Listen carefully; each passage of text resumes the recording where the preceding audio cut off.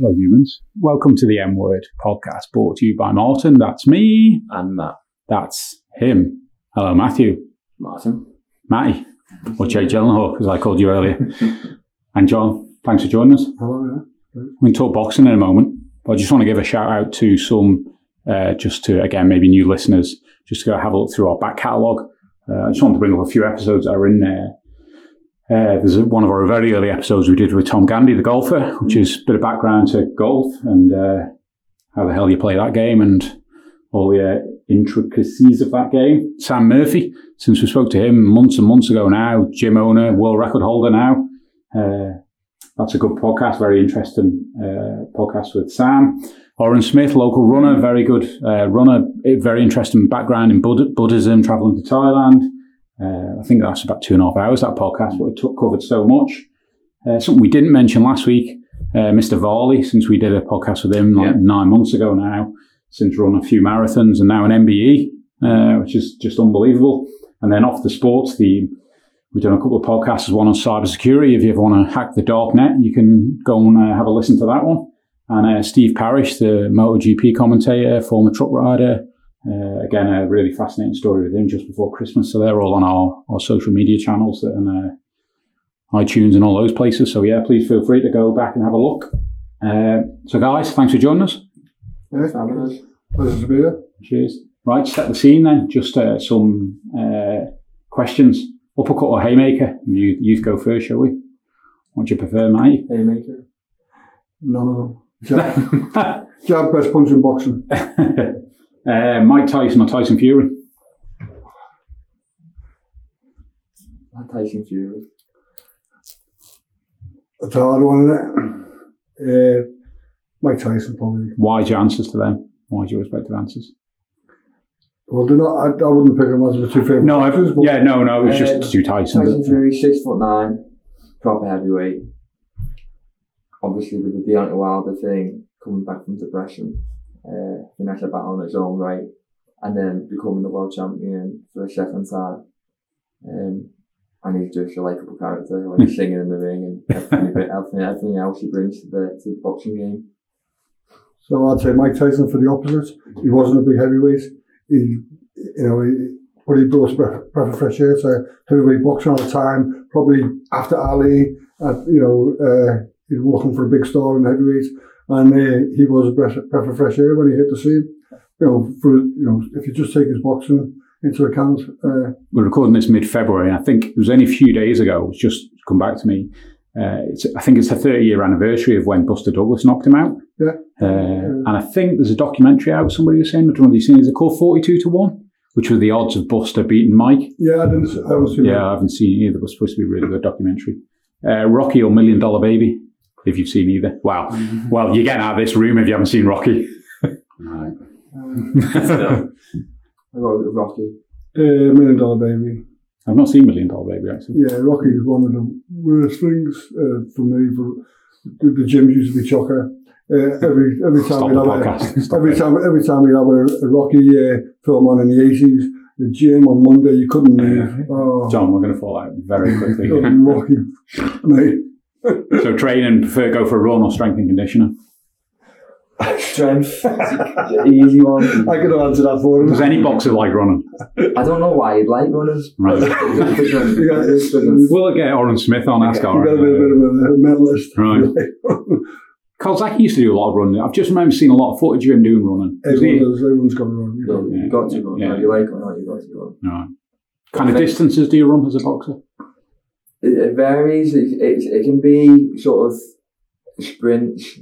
If you come to a fight, you'd be doing short sprints. It's sort of like explosive work. Further down, and when you're just starting your camp, maybe it'd be your longer runs, and it'd be maybe split up in between sprinting, jogging. What's a long run? I would say 5 to 10k. Right. And then also you've got your hill runs, which I would say my worst. Depends where you are in your program. The running program is the same as your training program. Your runs are spread out over your program, so you would start with the hard ones and so your steady state runs, right through. So, and they do sprints and There's, interval work. There's hills, you'll probably know them in Liverpool. They're well known in Liverpool called the Everton Hills. Right. I think there's about 7 or 8, and it's just a long road, but they just stop at every point, which is a hill. Oh, okay. And they are really well known in Liverpool, and they are just hell on earth. I do them at 6 a.m. in a camp. Right. And you can't go to sleep the night before because I can't because I'm thinking of them ahead and it puts me off going to sleep. Right. The hell outside our gym is not too bad either. Strength and conditioning it is then. And then best fighter ever? Yeah. So the best fighter, my favourite fighter. My favourite fighter is a guy called Alexis Oguero. Okay. Yeah, so I just like his style and everything. I don't say he was the greatest ever. I think he probably Sugar Ray Robinson a little bit before my time, but because everything that the guys are doing now, he's already done it 50 years ago, 60 years ago. So they haven't invented anything new. And is Mayweather crapping on his legacy with what he's doing now? He's just making money, isn't he? Anything money, his name. Do you think it's ruining his legacy? Or tainting it? It's hard to say. I mean, if you put yourself in their shoes and someone said to you, do you want to fight a YouTuber for 30 million or whatever, you're not going to say no. Would you if you had 200 million already? Fair point. That's our 2 million. To answer the question, but yeah. So moving on to facts and Sugar Ray Robinson, I was reading a fact earlier that he dreamt about killing someone. His next fight, killing someone, pulled out the fight, and then he was talked around by a priest to do the fight, and then went and did the fight, and he killed the guy.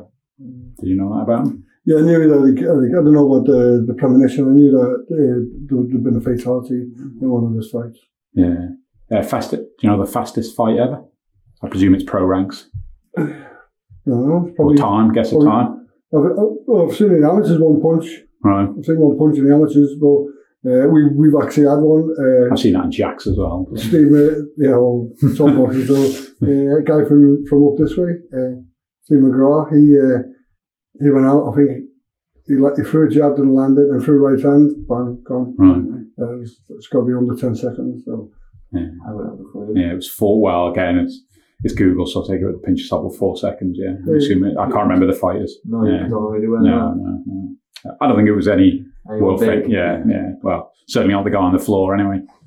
And then the other fact I was reading about in the corner, he was saying that, and I'm sure you'll know, John, all those stuff that we're saying, is to keep your hands when you rest and hands down here, not on the ropes. Yeah. Is that common? There's blood circulation. There's different guys who've got different things. Where you open your legs and don't have your knees bent. Oh, right. Your hands on okay. And so I like to sit down and if they're going to sit in the amateurs, a lot of guys stand up. Right. Okay. Why is that? Yeah, because they stand up in the gym. They don't sit down in the gym. And some guys have got a lot of nervous energy, and I think and it's only 2-minute rounds in the amateurs, 2 and 3 minute rounds. So it's a bit of a sprint rather than a marathon, as the pro ranks is. So I think some guys prefer. Maybe sometimes psych out the opposition as well. Yeah, and it just depends. But what you find with some of the amateurs, they don't want a stool until they do want a stool. Like they do the first 2 rounds, great. They don't want a stool. Then last round, give me a stool. It's always there if you're there, but it's funny. So I've come back in an amateur fight before. It's the last round, and I've come back and I'm tired, and I'm getting ready to go on the last round. But while John's speaking to me and giving me instructions, I've seen, around John, and I've seen the other kid stood up, and I've been thinking, how the hell is he up on his feet already? Oh, right. I'm about to go for another 2-3 minutes. Yeah, okay. And my answer would be, probably hasn't worked hard enough. All right. Because I would say Mathew in the amateur days, he was a very quick starter. First 2 rounds, 9 times out of 10, he nailed it in the first 2 rounds. Yeah. Some guys like that, some late starters, second round, third round. Yeah. You can't beat a good start, can you? Yeah, no. Get a lead on your opponents. They're chasing. So. And do you think, I saw something this morning, actually, it must have been a fight on last night, and complaining about the judges. Is that something, as someone who's now progressing on his boxing career, that always worries you that one day you just won't get that? It's always been a big part of boxing, in amateur and professional. But like last night, the fight you're talking about, I think the scorecards were 1-1-8, 1-1-1, and I was watching that fight, and I had the opposite way around. Not the same scores either, around the other fella who lost the fight. Yeah, all right. And I think a lot of people on Twitter and Facebook and over social media had near enough the same. Yeah. But the bad thing is in amateur boxing especially, it can sort of kill a kid's dreams in a way where I've had it loads of times. You've gone out and you've boxed perfectly. In your head, you feel like you dominated every round, and then you've went and got beat on a split or whatever will be. And then sometimes a lot of boxers, we can take the gloves off and go back to the changing rooms and they're thinking, what's the point? Yeah. That's what I mean. It must play on the mind. Three judges are sat there and they're just going to give it to the other lad. Yeah. But you've had many bad decisions, but in amateur, I would tell other amateurs to forget about the sort of result and just gain as much experience as you can. Obviously, when you're in the tournaments, it can be horrible to take. Yeah. But if it's just like a normal club shows and just a normal fight, I just take it on the gym and move to the next one and just focus on the experience. Judging then, will judges judge differently? So a judge might naturally like a more offensive boxer and therefore judge differently when two boxers are coming together. Obviously, you've got the criteria to right. So there is a general criteria. There is a criteria, but then there's always a sort of perception what your perception of the fight is and what you deem as skillful and whatever. So it's always going to be there. And they've tried different things, bringing the computers in and different schooling systems, and we're still getting there. I think it seems to be less or more rare that you see bad decisions, as you call them. Yeah. So it is what it is. But what Mathew just said there, you've got to become resilient. If you want to stay in the sport, and he's true, a lot of kids just say, it's not worth it. But if you can get over it, what I try to do as a coach, I try to concentrate on the performance rather than the outcome. Yeah. And so, we're within 12, 13-year-old schoolboy boxing on a club show. We're looking at where you're going to be in 6 months, a year, 2 years. It's quite hard to convince kids at that age. It isn't about net right now, is it? Yeah, it's about obviously, and I think in the modern world, everyone wants everything's instant, and we get it from what we want when we want it. So, but if you can get over that, if you can get over like Mathews, we know we just walk away and say, listen, I've been in the game since I was 10, 11 years of age, and a lot of guys, a lot of experienced coaches been in the game all the time. We can't explain it, it just happens, and we just got to get on with it. Well, let's pick up that point in the game. So when did you first get into boxing? I remember when I was about 10, 11, group of lads went to the gym. And in the UK? In the UK, so I'm born in the Wirral, born in Wallasey, and so lived on the Wirral, and then I drifted in a lot. I was a little sport. I'd done a bit of swimming, football, wasn't great at anything really. I always drifted back to the boxing, and then I left when I was 21. Was that a popular sport in the area at the time, or was it just? I'm 60 in May, so we're talking about early 70s, late 60s, early 70s, and I think in my area, my council estate, football and boxing were the big ones. There's a lot of other sports now, but when I was a kid, it was a lot of boxing clubs and football. So was it seen as a potentially also a way out of? So I presume it was a fairly deprived area at the time. Yeah, I would say so, and it's not an expensive, neither an expensive sport to get into. Yeah. Boxing isn't, and neither is. You don't know a lot of money to get into it, so I think that's probably and working class background. So. And other family members, were they boxers previous? No. Right.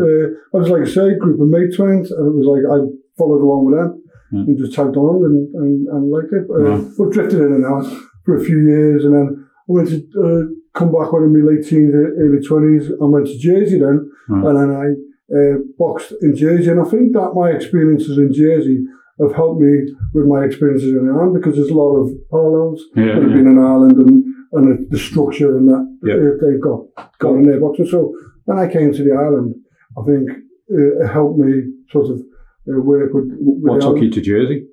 My dad lived there. Right. My dad was a pub landlord. We moved around a little bit. So mum and dad had split up, and my dad was living in Jersey. It was just a break, get away from Merseyside. And I was, I was getting in a bit of trouble. I was 19, 20. I was, What were you doing for a living? So plasterer. So I work on building sites and plastering. So What weight did you fight at?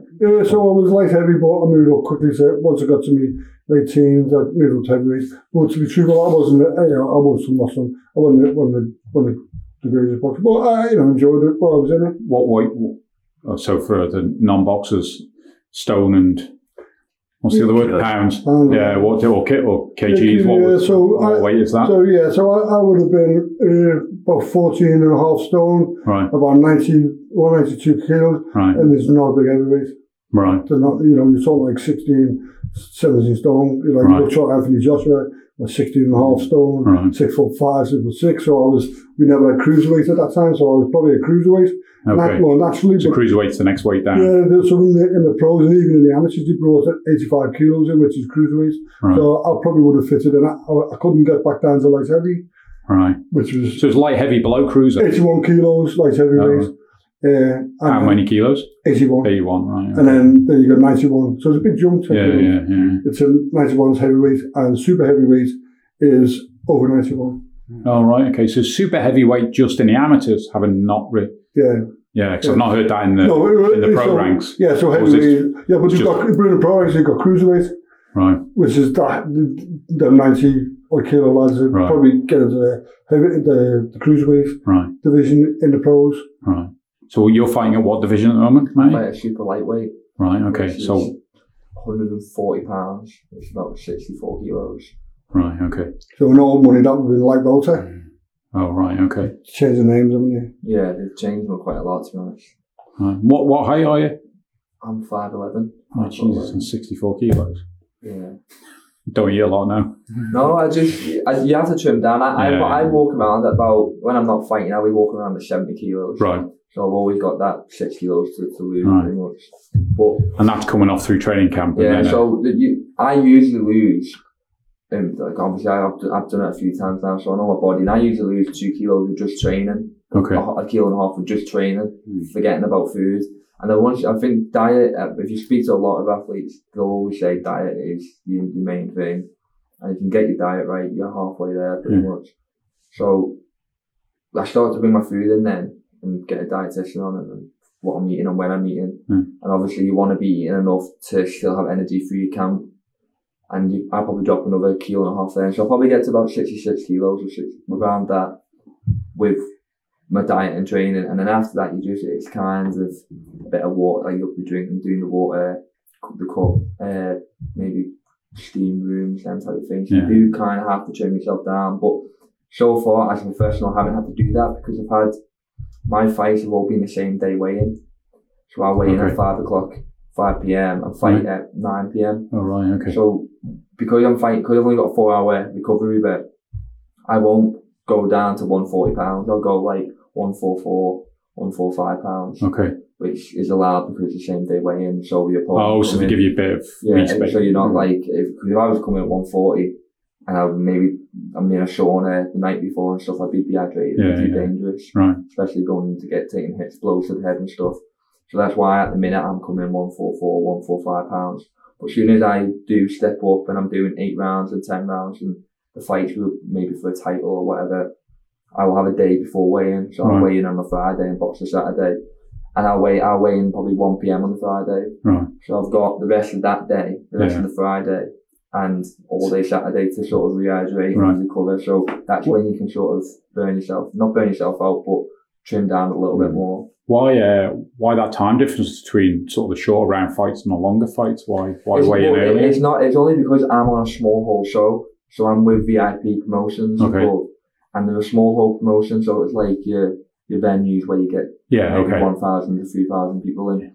But soon you're like, if I was with say BT or Sky with the Matthew, my friend Eddie Hearn or Frank Warren, I would constantly have the day before weigh-in. Yeah, okay. It's just because I think as a promoter, it costs a bit more. Yeah, for the venue longer, blah, blah, blah. And so like you've got to put your boxes in hotels the night before and stuff. So for a small hole promoter, that's why they do it the same day. Right, okay. So hopefully in the future when I'm ranking up and I'm getting bigger fights, And do you find food and nutrition, do you find it a struggle as you strip down? Yeah. I'm not going to lie to anyone. I mean, John knows yourself, I could sit there and eat burgers and chips and all the wrong food, but it's just at the end of the day, I chose to do this, so I can't complain. It's got to be done. But as I've got older as well, and I'm learning more, and I'm speaking to different dietitians and nutritionists and stuff, it isn't too bad. You can still have you can still have your treats, and you can have good food and stuff. Just a balance, I guess. It's just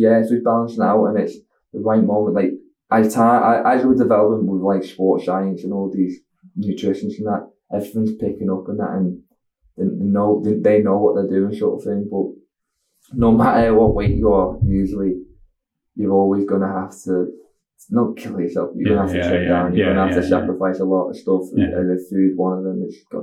That's how it is. Yeah. I mean, it's Ricky Hatton always gets names thrown in because he was one post-fight would balloon and go again. Is that something you try? Appreciate you're not going to balloon, especially at 22. But there's a boxer called Andre Ward. Yeah. And he's retired now. He's a very good boxer. And he said that you never want to go over, I think it was 8-10 pounds or something over your weight. Right. Like your fighting weight, that is. You always want to stay around your fighting weight when you're walking around and stuff. And it's just because it'll pay off after a while. I mean, look at Ricky Hatton. He was a great, obviously unbelievable boxer and stuff, but he'd be in the pub. He'd fight on the Saturday, he'd be in the pub Monday night, and he'd be drinking and stuff.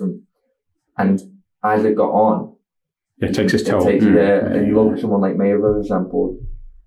As far as I'm aware, I don't think he touched really alcohol through his whole career, and that's why he stayed in such good shape, and that's why he's been on his A game his whole career. He's I use it claim to fame. Not that I met him, but I was in Vegas watching. What did I go there? It's up there. Canelo Golovkin, the first fight, and he was in Vegas at the time. Who was this, Mayweather? Mayweather was, He was wandering around. We were in Caesar's Palace, and he's tiny. Just because you see him on TV, don't you? And obviously he's ripped to hell. I mean, I'd flock him, but he's ripped to hell. But then he got a couple of guys around him, which probably doesn't help because they're massive bouncers. But he was tiny. 5'7", I think he is. Right. I say tiny, but what you see on TV, you obviously expect this. Go back to the Ricky Hatton scenario, and I think Ricky was the first one to admit that what he done wasn't right. And he's got a young son now. He's just saying proud of him, so he'll advise him. And I think Ricky's the first one to tell you that that wasn't the right thing to do, but it is what it is. Back in the day, Roberto Duran was another one. Okay. A great fighter, moved up in the weights from lightweight up to light heavy, I think. And he was notorious for out of training habits. Right. So we say. So but I would say Matthew's not a big drinker, and he's not like that. So like you say, we all like our cakes and our treats. I got all the good stuff in life, so not good for you. Yeah. So, where was Duran from? Duran was Panama. Yeah. Okay. So that's the movie, isn't it? Yeah. Hand of Stone or something. That was his nickname. I haven't seen the movie. Yeah, it's a really good movie, actually. So, Matt, you getting into boxing? What got you into boxing? My older brother done it first. Right. Eddie. He must have done it for about a year, 6 months to a year, I'd say. And I was, I think, 8. And I was speaking to my dad. I was always doing a little bit of padding with my dad in the living room, but I always used to try to get into the boxing gym. And I think my dad ended up speaking to John and Peter at the time. And I think they both said I was a little bit too young. But I did go down, and I think they said, well, try him out, come down and have a little go. So I went down, had done it, and then I think we turned around to my dad and they said, leave it another year, come back when he's had a year or whatever, and he'll be a bit older then. So then I'd come down the next week and I'd change my name. Oh, really? So I think I'd come down about 5 times and kept changing my name. And I think they realised... False glasses on. Yeah, they realised I weren't... Yeah, it wasn't going away. And then they just kept me on. I think by the time I was 9 or 10, I was into it and I was doing well. And you could sort of probably tell he's going to be a decent little fighter. What drew you into boxing then?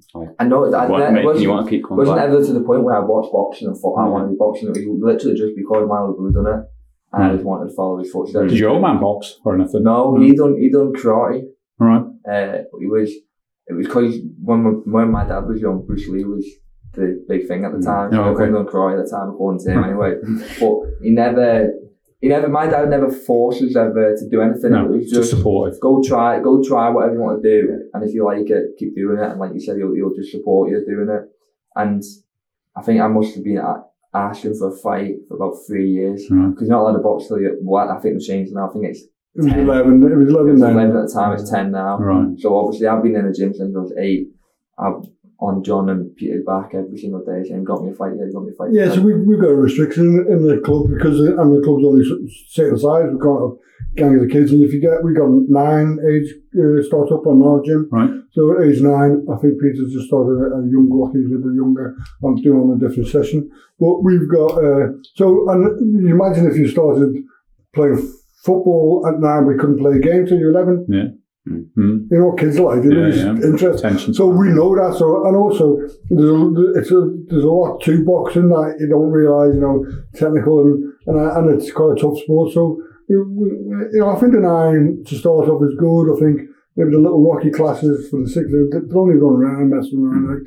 But Mathew is one of them. I think you've got to make exceptions to the rule. Every now and then you get one, and like you say, he wouldn't go, he's always there, he's turning up, and he would even slip in and come to, his mum would come and pick Edward up, and he'd be there, and he'd slip in and have a little go, and you could see he was natural. And those fights at that first fight at that age, 10 did you say it is now? 11 he would have been. 11, yeah. Is that, obviously it's gloved, I assume, head guard, how does it work? So usually, is it kids glove it's called? It's skills bout.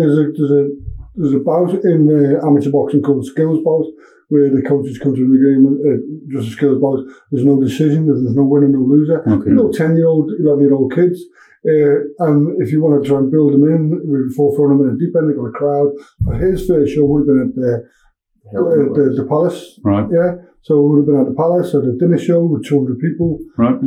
So it can be quite intimidating to some. Yeah. Do you remember that? Yeah, I remember well. Because we wanted the skills bout. Yeah, I was going to go for a skills bout, but the other coach didn't want it. And to be true, we knew he was ready to go anyway. I just wanted to test the water, and it's no hard. He's only 10, 11. Let's have a skill bout. But the other coach said, no, I don't want it. I want a bout. So it was okay, we have a bout. So what's a skills bout then? So it's 3 rounds, 1 minute each round, and usually the first round would be a jab only. Oh, okay. The second round would be, I think, a jab and a backhand, and I think third round is all out. What's a backhand?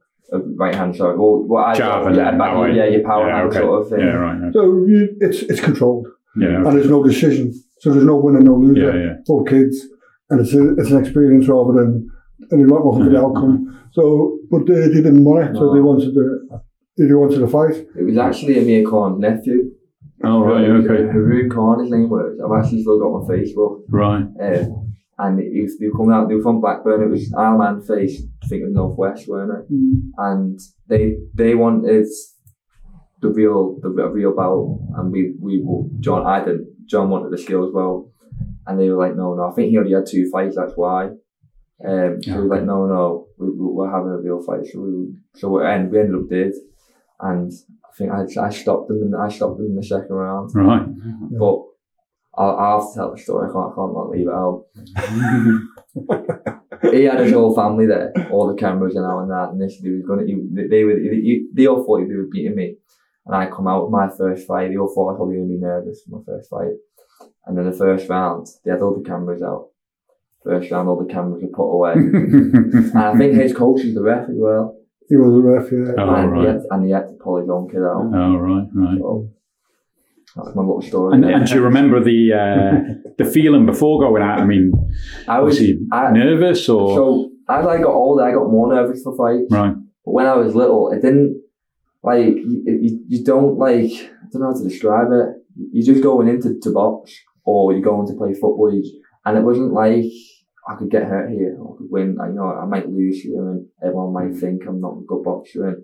And that didn't, all them things, all them thoughts didn't come as I got older. When I was young, I just go out there and I'd be walking out, giving people winks and that. I know, well, in pro boxing, you can use different size gloves. At kid level, it's just set. You wear amateurs are set times gloves for for under 64 kilos, is it? Yeah. Under 64 kilos, 10 ounce, and above it's 12 ounce. And you get your hand wrapped for that as well? Yeah. Right, okay. So it's the full experience. Yeah. Right. So how does that progress then through those age brackets as you're just fighting, and you got to continue to fight people within 1 calendar year of your... Yeah, and 2 kilos in weight.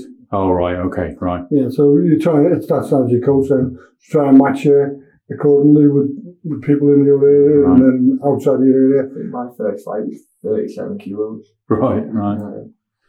And did you find that you're doing a lot of fights locally, or do you try? Oh, most of the way. You'd be lucky to get, I'd say, 3 home fights. Yeah, you put about 2 or 3 shows on the Aleman a year. So you would get most of your contests. I think one year you had 13, did you? 13? Yeah, well, the thing, with being over here, you sort of, when you're in a tournament, obviously you want to be getting your 4 or 5 fights in tournaments, because you go get beat straight away, you just go getting sent straight home pretty much, or you're there for the rest of the days until the tournament's over. So that's where I mainly got all my fights in, was the tournament, to keep going all the way to the end of the tournament pretty much. Right. Just to go back then, you mentioned earlier about coming to the Aleman, Jersey, and then moved to the Aleman. And you start to get back into boxing then, because you kind of moved away from the sport. Yeah. So when I come to Aleman, I had 3 kids, all in the age of so like 5. So your hands are full, aren't they? And I come down the gym doing a little bit, because it's one great thing about the sport. I've worked all over England and different places, and if I want to go and get fit, I'll just go to a boxing gym. You go on the bags, no one has to bother me going to skipping rope bags. The same as you've got it, you just go and do it. So I started doing that a little bit, and then down at Manx ABC, they were just starting up again. They'd had a period where they'd been closed down, and they hadn't any registered coaches, and I sort of just gravitated towards that, helping out. And then I always had a little bit of wouldn't probably admit it, but I probably had a little in me. I would like to have a go coaching. Yeah, right. Okay, all right. Okay. You don't want to be too cocky. Did your kids box at all? So my oldest lad, he boxed. So he'd be the same age as Danny Roberts. Right. So him and Danny Roberts probably came through together. Right. Okay. And we've got a picture of them on one show, and it was just them 2 on. Oh, right. We had quite a few pullouts on a home show. And they were the only 2 Manx boxers. We ended up getting 8-9 bouts that night, but bringing people in from England, we got quite a few pullouts. And it was just them 2 on, the 2 Dannies, Danny Roberts and Daniel. So he's gone into football and drifted away a little bit as he got older. But he competed when he was younger. And your development as a coach then, was that just something you were interested in, but just continue to train more of the guys, get coaching badges, etc.? Yeah. And what's that pathway? How do you go through that pathway? Yeah, so your first level is you come in as an assistant coach, level 1 coach, and then you move up to a level 2 coach after a year or 2, whatever. I think does that involve going on courses? Go on courses. Yeah. Normally 2 weekends. You go away 2 weekends, and then there's the level 3, which is a big step up. That's a big step up. That's a few weeks. That you're away for a week, and then you're away for 5-6 days doing your assessments, and then you've got your level 4, which is the highest one. That's all I've got for that. I think it's just a matter of, I think with me, because I never boxed at that high level, that international level. When I was starting to get involved with international boxing, taking guys to come off games, I felt that I needed to be educated a bit more, and I was willing to do it. So, and that's the best move I've made. I think the guys in the gym felt the difference of the training plans and things that I came back from the level 3. And the level 3 to level 2 to 3 is a massive jump. Right. Level 4 is hard, but it's not so big a gap, because the level 3 was a tough one. What kind of, when you're going through those levels, I say, what are they teaching you? Is it, give me some examples of... Yeah, so with your first ones, it's like you box. When you get someone in a boxing gym, you just stick to the basics. Straight punches, move your feet, get your stance and guard. And then on the level 1, your assistant, that's what it's the basics. Mm-hmm. And then little bits about how you go about your corner work and your safety aspects and rules and regulations. So rules and regulations. And as you go up into this level 2, they'll work with more uppercuts and hooks, how to do that. And then level 3, what then becomes in sports nutrition, physiology and all that kind of stuff, and programming, how to set programs out and all that kind of stuff. So weights, running programs, different modules. So it start getting into the science, and you've got to do exams, written exams. You've got to do presentations, standing up, doing bullet point presentations, that kind of stuff. So, and I assume part of that is learning also to adapt, because obviously every fight is different, where they from their stance to the way they like to fight, etc. So I assume it's learning all those dynamics of that situation as well, of each fighter, being able to adapt. I think that you say that there's all different ways that we learn. We audio, kinetically, visually. And you find that most people got a little bit of both. You've got to do a visual. It makes visual. I like to see. I'm a visual as well. So I think the responsibility as a coach for that, your visual's got to be good, haven't they? If your visuals are sloppy, they can't blame them. No, absolutely. So that's another thing. As you come higher into the grade, you've got to work on your own skill level. What are you teaching them? So it's a bit like that. So one of that kind of brings around a question around, you mentioned, brings on to thinking about opponents. And one of the things, always, I do like boxing in general. I'm not, you can see I'm not a fighter myself. So, but I always think it's sometimes not fully understood the art of boxing. I think often people, see non-boxers would just look at it as two guys thrashing themselves, but there's so much to it. So how much of a fight, one is pre-fight work about understanding how the opponent is, and then two, and maybe this we talked about Mayweather earlier, an observation, again, I could be completely wrong here, is that he goes into fights and he spends a couple of rounds learning a lot about what his opponent's doing, and then in the heat of the battle making those clinical decisions on how to fight. I don't know whether that's a fair comment about how he fights, but is that something you're something you learn and you're conscious that is an important part of your development? Yeah, well, it's all experience in that, because every fight you fight is going to be different from the next one. So that all comes with time and like I say, just experience. You might never thought of southpaw before. So that's the stance. Yeah, it's a total different stance. So I switch hit anyway. Right. But for someone who's an orthodox fighting a southpaw for the first time, it can be very tricky, and you can be a lot of like head clashes and standing on your feet, and it can be an awkward fight. But then usually you fight 1, 2, 3, 4 of them. The next, when you get your 5th or your 6th one, you're gonna learn your mistakes from your first 3 or 2 or whatever it will be. So all that is just experience, and obviously it is work in the gym too. Thing is as well, with pros and amateurs, as a pro you do know who you're fighting, so you can spend a camp getting ready for that one specific boxer. Okay. Where in amateur, especially tournaments, you could fight a southpaw Monday, and then Wednesday you're fighting some tall orthodox who's on the back foot and doesn't want to, come and fight you, wants just running away. And then on the Friday you're fighting some small stocky fella who's coming to fight. So in amateur it's totally different. You've got to be ready for all styles, and that again just comes with experience and in the gym too, working on different opponents that you may face in a tournament or whatever it may be.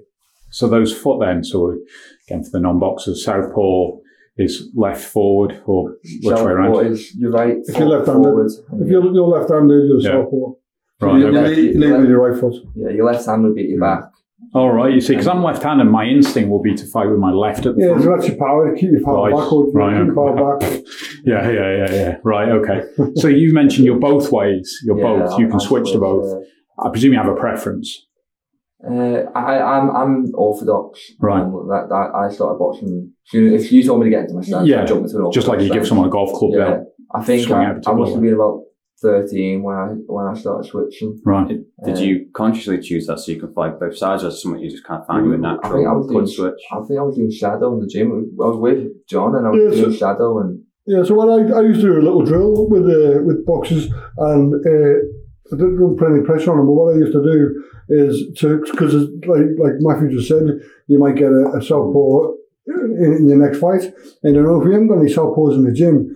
So what I used to do when I do a thing called partner work, where you get gloved up but they're not punching each other, they're punching gloves and that, and I'd say, well, you turn southpaw for him, and one of them turns southpaw, and then the other one turns southpaw, and what that does then, once you've done a little bit of southpaw, you understand which way they move. So when you box one, you understand what they're doing, what they're thinking. So it's a good little drill, that. And what I did, but the other thing you get from it, I didn't really stand back watching. You can see the ones who pick her up. Now, I wouldn't force anyone to turn southpaw. I don't force any kids to turn southpaw, but I have had a few guys and they picked her up.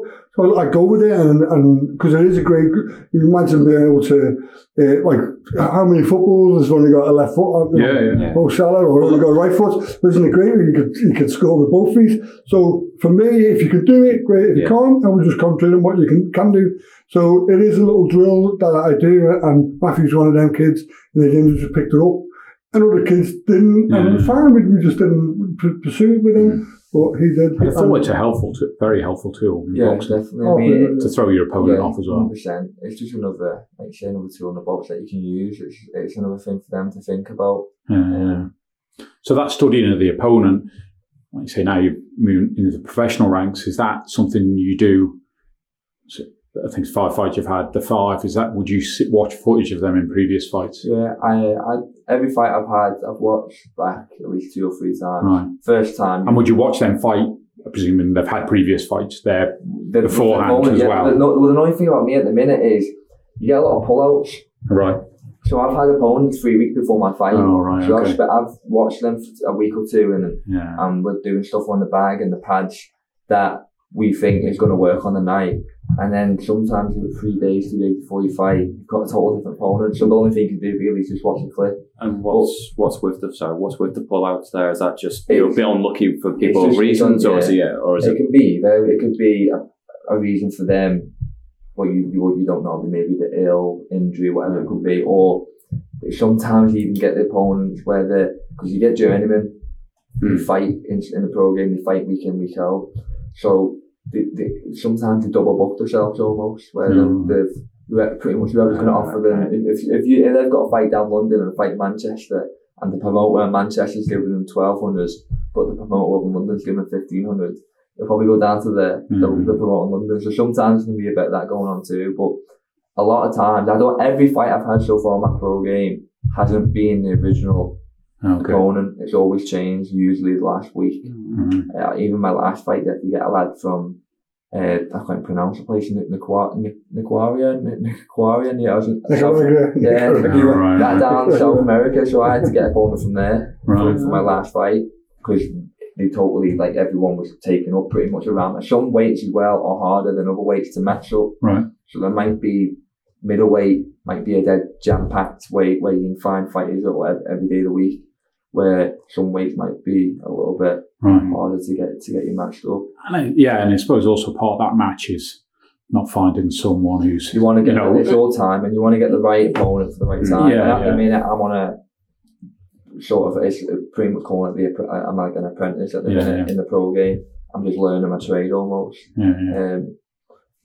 And how frustrating is that in regards, sometimes, certainly as they're coming through, you see that there's the headline fight, but they see the fights before and they interview them after, and you get the impression, the fighter's just pummeled someone else, and they're like, I want a bigger fight. It must be hard to be patient if you believe in your ability and who you are, that maybe your coach is not holding you back, but... it's probably just having the right team about you, because you can get young kids or whoever who just want to go straight to the top, and they just want to rush it and get there as soon as possible. But a lot of people, everyone I speak to usually say it's a marathon, not a sprint. You just want to buy time and learn as you go, learn in the ring while you're fighting and out the ring in the gym, and not even just training. It can be like we were talking about before with diet, and what works. One diet might work, and another diet might not work, and so everything is a total experience. And you move up in the rounds too. So at the minute I've done 4 rounds, I haven't done. My last fight was meant to be a 6 rounder, but for whatever reason, it went down to a 4. But my next fight, whenever it will be, when COVID does one, it'll be a 6 rounder. Right. So that's another thing. You want to go 6 rounder, 8 rounder, 10 rounder, 12 rounder. And what dictates how many rounds you do? Is that you choosing it, or how many fights you've done at that level to say, okay, Yeah, yeah. 6? I mean, I could go in and say I want 2. I could have 2 4-rounders, and then I could ask for a 6 rounder, and I could have 1 6 rounder and go for 8. So that's down to you, your coach, and the team behind you. When you're ready, I suppose. When they think you're ready to go up, and when you are, so some go quick and runners, some are. You don't want to hang around too long either doing the shit. Like you want to only be doing 10 4-rounders, and then you move to a 6 rounder. You want to. I would personally say 4 rounders 5 times or 4 times. Then you move to 6 rounders, and that would be the usual step up. A couple 6 rounders, then 8 rounders, and then after that, usually when you're talking about your 10 and 12, they would usually be in your title fights or aiming for a title anyway. Yeah, right. And at the end of those fights you've done so far, do you get to the end of them and be like, F me, I've got another if I want to step up a couple of rounds? Yeah, I've done it the last probably 2-3 fights. I've done that, but it's just one of them. It's not what you can do. I've not got any stoppages on my record yet, but every time I come out, someone always comes up to me and says, if you had another round or 2 there, you'd have got him out, which probably could have, because if you hurt someone, you hurt them in the 4th round. Yeah. And they've got a minute left or 2 minutes left, but they can hang on. And they're experienced lads in boxing who do this all the time, so they know how to survive. Where if they knew in the back of their head they've got another 9 minutes of this or another 6 minutes of this, we've got 2 more rounds to get through, they might take that knee, or they might go, no, I'm not doing this. And your technique or your fighting, you were in going or stand back?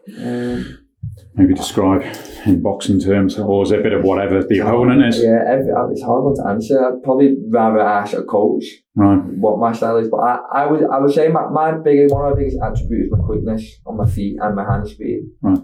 So usually I say my style is in range, out of range, be hit and not get hit. Okay, yeah. It's constantly being quick.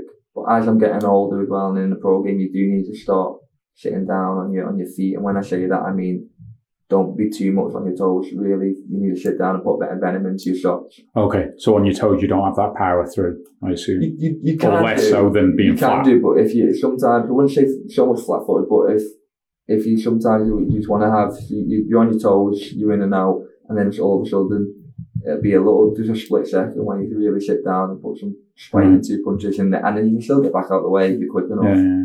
Are you patient enough as a fighter, again, do fighters go through this thought process where obviously it's nothing to do with the crowd, but it's like, I've got to knock this guy out, or do you go in the fight going, it's about just winning the fight? Not the style, but there's one thing that's important here is the result, not... Yeah, I just concentrate, getting them on their arse. John stated before, just concentrate on getting a good performance in. Right. And if it does come, it does come. But I won't lie, in my last fight, I did put the gas on, and I think it was the last round, I must have threw about 30 shots in about 10 seconds, and then realised that I blew myself out. Yeah, okay. So I've hugged him for another 10 seconds after that. But it's just learning experience. Yeah, again, that just goes back to experience. But if you listen to a lot of boxers, they always say the knockout comes and these stoppages come when you don't expect it. So if you just go out there and focus on getting the win and focus on performance, the rest will come. Yeah. I think another thing as well, it's a big thing that immaturity in boxing. He's only 22, he's come through, and he is a boxer. If you ask me for a star, when he first started, he was a little scrapper. He was a little scrapper, but over the years we've coached him and we've turned him into a boxer. I think a slick boxer, quite awkward because he can switch orthodox to southpaw, great hand speed, and good judgment of space. Right. Good space awareness. Right. Feet move nice. Just very, very natural. He moves in and out of range quite well. So I would say that is, it's quite tricky as well because you can't predict what he's going to do next. But we're going back to about the opponents pulling out and things like that. And we get that all the time. But what you got to do, you got to concentrate on yourself. Yeah. Forget about who you're in front of. If you've got enough confidence in yourself and you've done everything right, and you're super fit and you've done everything right, You know, there's only so much. The videos don't show you how hard he punch. Yeah, right. The other videos only show you how many punches he might have thrown or whatever. And that's why Mayweather would have done the tongue work on him. And still, he's no more Izzy Mayweather. He was supposed to just see everyone saying he punched hard, and we don't know until you've been in there with him. So you can see that. So yeah, concentrate on yourself. All right. And then in the ring, I guess, like, is it aware, as a boxer, you're aware, they've got a good left hand, for example. Is that something, again, you'll go in, I must keep my right constantly up? And will you see, as stupid as it sounds, but you see punches coming and be able to, that quick, you can react to stuff like that? Yeah, you've got to. The ones you don't see are the ones that will knock you out. Put you down. So be anyway, but in my career so far, I've always just had a whole vision. I've been taught to be able to see the corners. Okay. Of the ring, so you're not just you're focusing on the boxer, obviously, but you're just aware of you using your peripheral, peripheral vision of their corners as well. So I used to do things where you say you'd be doing pads, and it was in Spain this, and he would ask a question like, "What colour is the bag?" or "Who's walking past you?" And and at the start I'd be turning my head. And then it was just a little practice. Don't be slapping you around the other side for turning your head. So you see everything coming. Yeah, right. 100%. And the ones that don't, if you're not seeing it coming, you're doing something wrong. And ultimately, I guess that gets hard as you go through fights. That gets harder as in a fight, because the longer you're going through the fight, the tighter you get and your reactions are getting slower, I guess. And it's that alertness. That comes down to your experience and push your trigger and come. Yeah, right. Making sure you're getting the good enough sparring and just keeping focused on the punch. I felt focus is a massive thing in boxing, and that will come with experience. And that's that again with the rounds. Sometimes you might be fit enough to do an 8-rounder, but mentally you might not be in terms of staying focused 8 rounds. Yeah. So you could probably do 10 8 rounds easy, try and get out of breath. But it's just switching off and getting into bad habits maybe in the 7th, 8th round. You start to put your hands down, or you're doing something like you shouldn't be doing that you weren't doing in the 4th and 3rd round. Yeah. Again, so that all comes down to experience and with the rounds. I'd imagine, and it's something we talk about with a lot of sports people on the pod, is the mind around that. Is that something that you just have to instill in fighters over years? It's like experience, like Mathew just said. Right. There's experience, so you're running your first marathon, you've trained, but you don't know what you're going to be like on that last 3 miles, do you? Yeah. And so going from 4 rounds to 6, you don't know your first 6 rounds and your first 8. You've got to take them steps, haven't you? As long as you've done your preparation and everything's right, you should be all right in your marathon. Yeah. The thing is, it's still there in your head, isn't it? Yeah. It doesn't matter how much you train, you're still niggling. I've never done this 10k bike ride, or I've never done this marathon before. It's still, and it's the same with the hurdles of getting through 6 and 8 and 10 rounds. But if you do preparation and everything's right, it's going to be an experience, isn't it? And you've got to get through it. Do you see fighters going through that cycle of struggling to perhaps deal with the... Yeah, you probably do, but what you would say is that, and that's sometimes, like Mathew just alluded to, that some guys want it too quick and get thrown in the deep end a little bit, and they're thinking about the 10 rounds when they should have, and they've lost the first 4 because they were thinking about, so that kind of thing, because they weren't ready for it, mentally, they might have been physically ready, but they weren't mentally ready for it. And they were thinking about doing the 10 rounds and saying themselves, it's too late then, this kid's won the first 6 rounds. Right. So you've got to get going. So, but that's experience, isn't it? You've got to pace yourself, and like you might have run your marathon too quick, you faced 10k too quick, and you bolted, haven't you? So it's experience, isn't it? And at Mathew's level, as he's boxing now, that's why he's not boxing for titles, he's not boxing undefeated by he's boxing German, because he's learning his trade, as you said. He's learning his trade, and he's going to move up, and when he's ready, he'll be ready. He'll be ready to box there. So let's talk. Go on, man. So how many fights will you do in a year? Should we say in a year span? Normally, usually it's space at like March, June, September, November. They're sort of the with the promotion team that I'm with at the minute, I show the show they do at the minute in the calendar year. So usually 4, but like I said, you could have 5 or 6. I've no boxers that have had 5 or 6 fights in a year that are pro, but it's just because with a different promotional team. And when you see those camps that you do pre that, are they like here or away where you go specifically for us? Oh, okay. I'm totally based in Liverpool now, pretty much. I'm training. Obviously I come back here to see my family and so I'm more or less just constantly in Liverpool with training. Well, camp is that's when you think training camp, I'm thinking of cycling. You're often think no, you're in it's just a term for a term for a cycle of before a contest. Right. Yeah. So you'd still be boxing and doing fitness outside. Yeah, so pretty much a camp would be like 8 to 10 weeks. Right. Okay. I was when that camp's over. It's not like I just sit around doing nothing until the next camp's up. I'd still be training, I'd still be learning in the gym, even getting that bit of sparring in and stuff. And then, I mean, if I fought in March and then I've got a fight in June, it's not exactly a massive break anyway, because if you're doing an 8-week camp, it's 2 months anyway. So you're only going to be I usually have a week off. Yeah.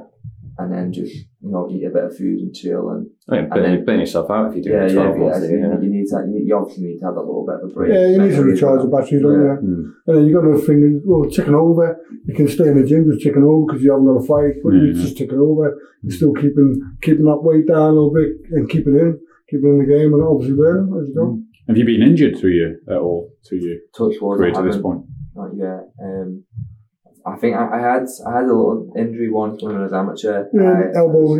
Over hyperextension. Okay. But nothing major that's ever put me out for a long while, and hopefully it doesn't.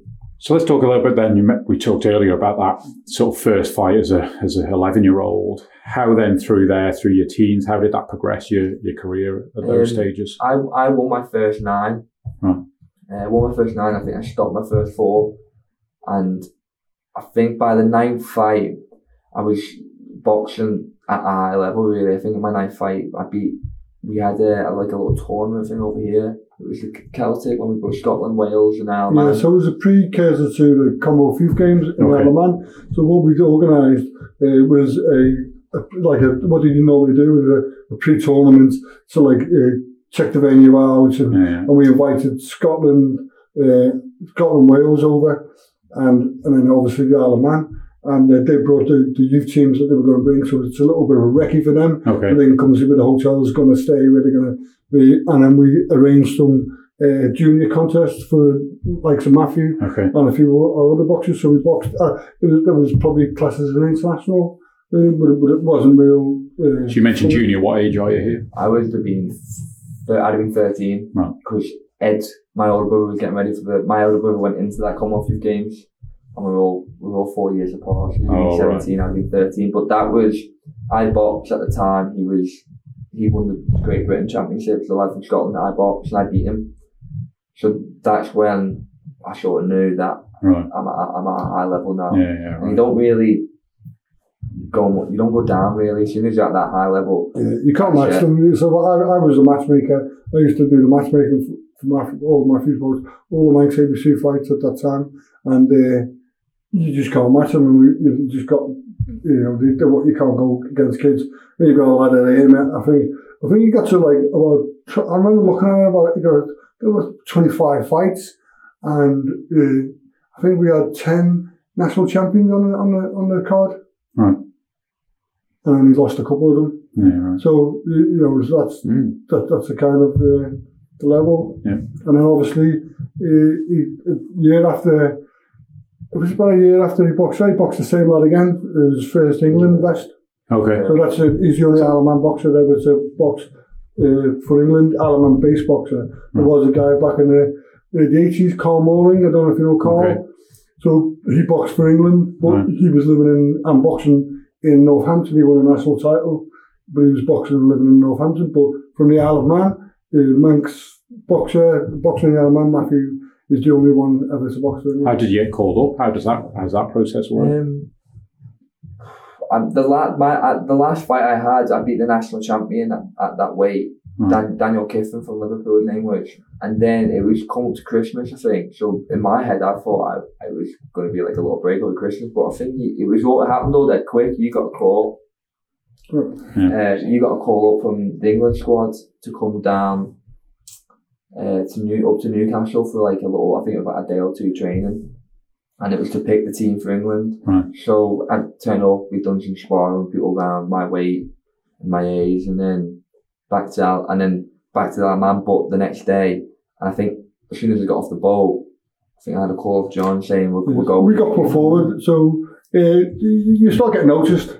Yeah. In your division. So Northwest region is the division that we're in. So that's Manchester, Lancashire, bits of Cheshire and Cumbria.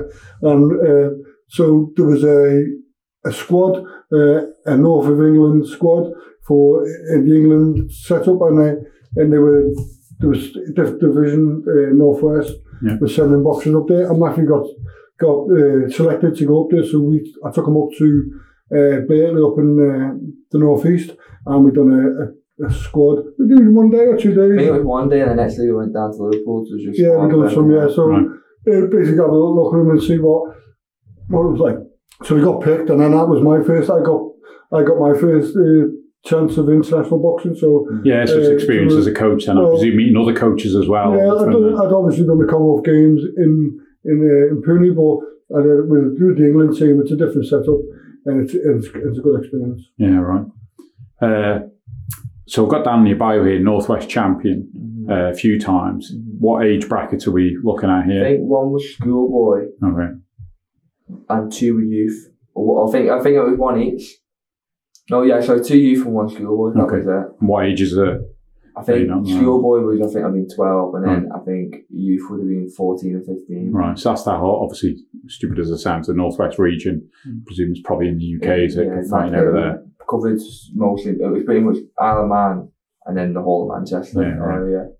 And then you had your other areas like Liverpool, Yorkshire, London, Midlands. And pretty much what was happening was this, at the time it was called the ABAs, the England, it was used to the England Boxing Championships.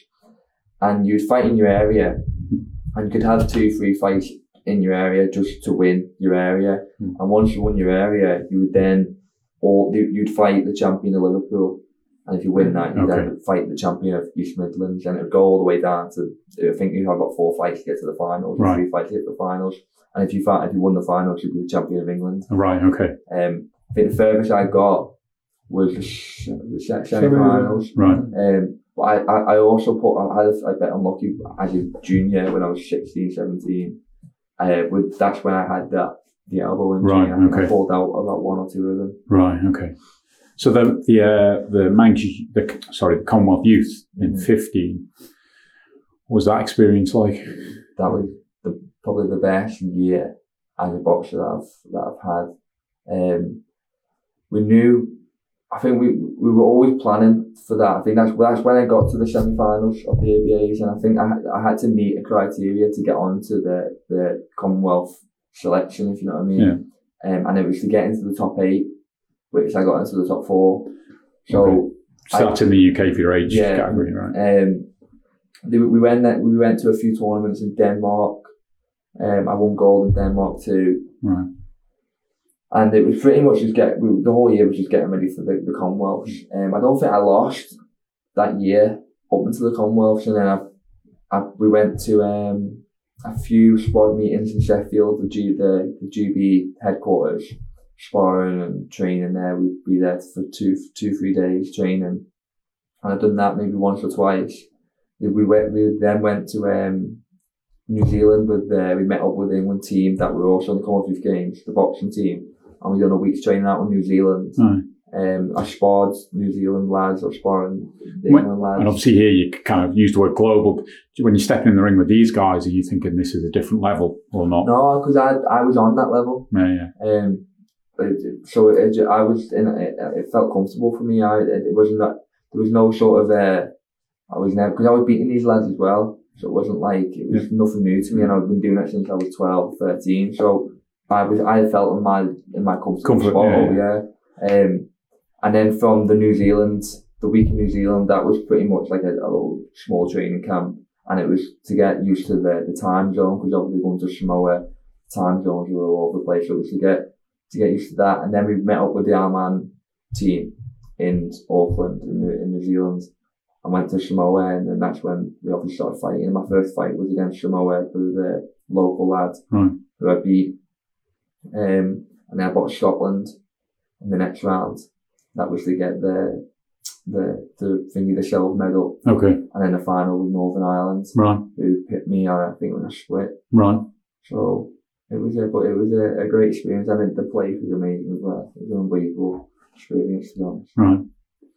Yeah, I'll just go back on a little bit background to that. So organising that, the Ironman team were going out a few days before the opening ceremony, a couple of days, and we just didn't think that was right for us, boxing and the change and everything. So we fundraised for us to go to the New Zealand trip, and we're in contact with the England team, and I knew the England coach at the time.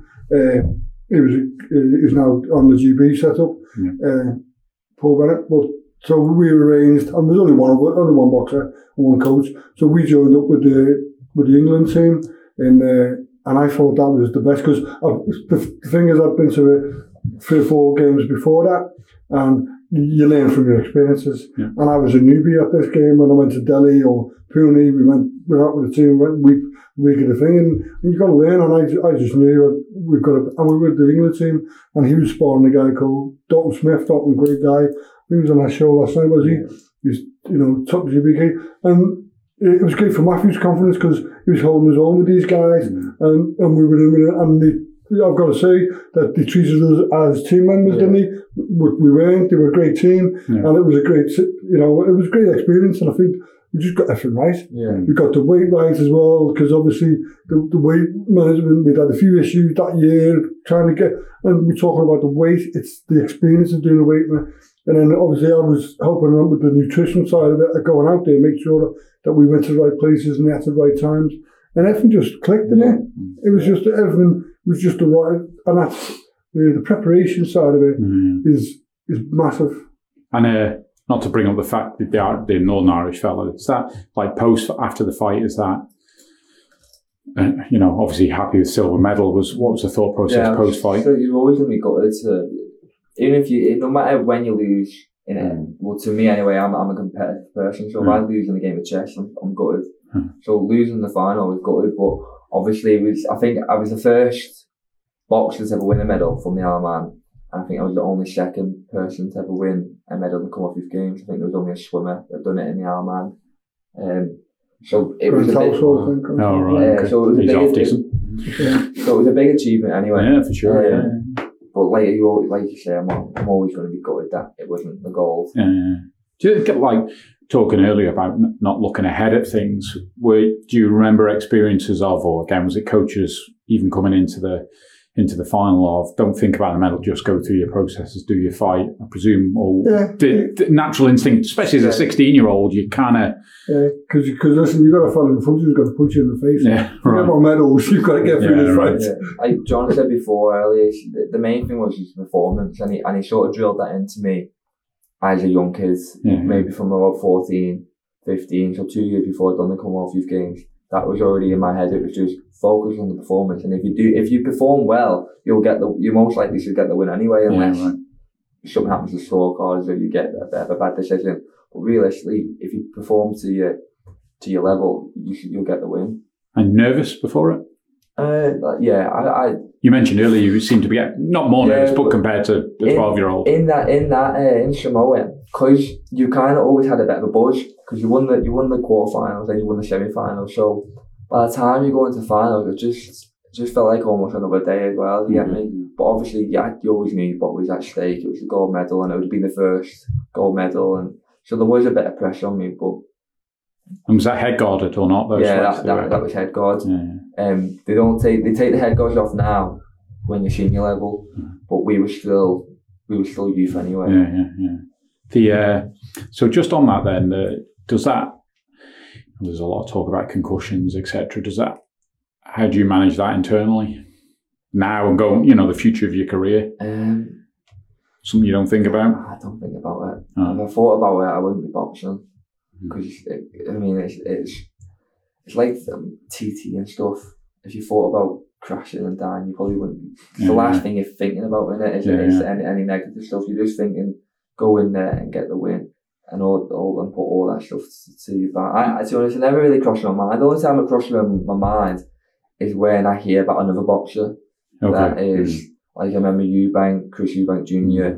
boxed like with Nick Blackwell. I think he wasn't able to box again after it. Yeah. So when you do hear stories like that, they are a bit, it makes you wonder. But after a week off it, you just you kind of have to put it black out. Yeah, we chatted to, I don't know whether it was Connor when we chatted to Connor Cummins, but whether it was a conversation around that where it's about, well, from the outside it looks mental, whether it's boxing, because again the thought of me getting in a ring just blows my mind just as much as going down Bray Hill at 150 mile an hour. But if you're in control of the situation, you've done everything you think right, whether it's guarding yourself, looking after yourself, you feel you're in control of the situation anyway, and therefore you can push those, what the normal punter sees as massive risks. You're managing it. And you haven't gone 150 mile an hour the first time you got on the bike, have you? Yeah. You haven't gone on a TT the first time you got on a bike. Yeah. You haven't gone you have years of training before he's got to that level, and where he is now, years and years of training. He's been doing it since, you just said, 8 years of age.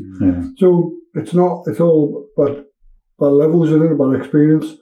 And there's dangers in everything. There's dangers in just sports. Yeah. Like Mathew said, if you stop thinking about it, that's probably the time that time to stop. To stop, because it's going to niggle away. You just got to get on and hope that you do everything right. And a lot of it's come back to a lot in boxing, a lot of the injuries, and a lot of the sciences pointing towards hydration and dehydration. You're talking about why you're away in the day before.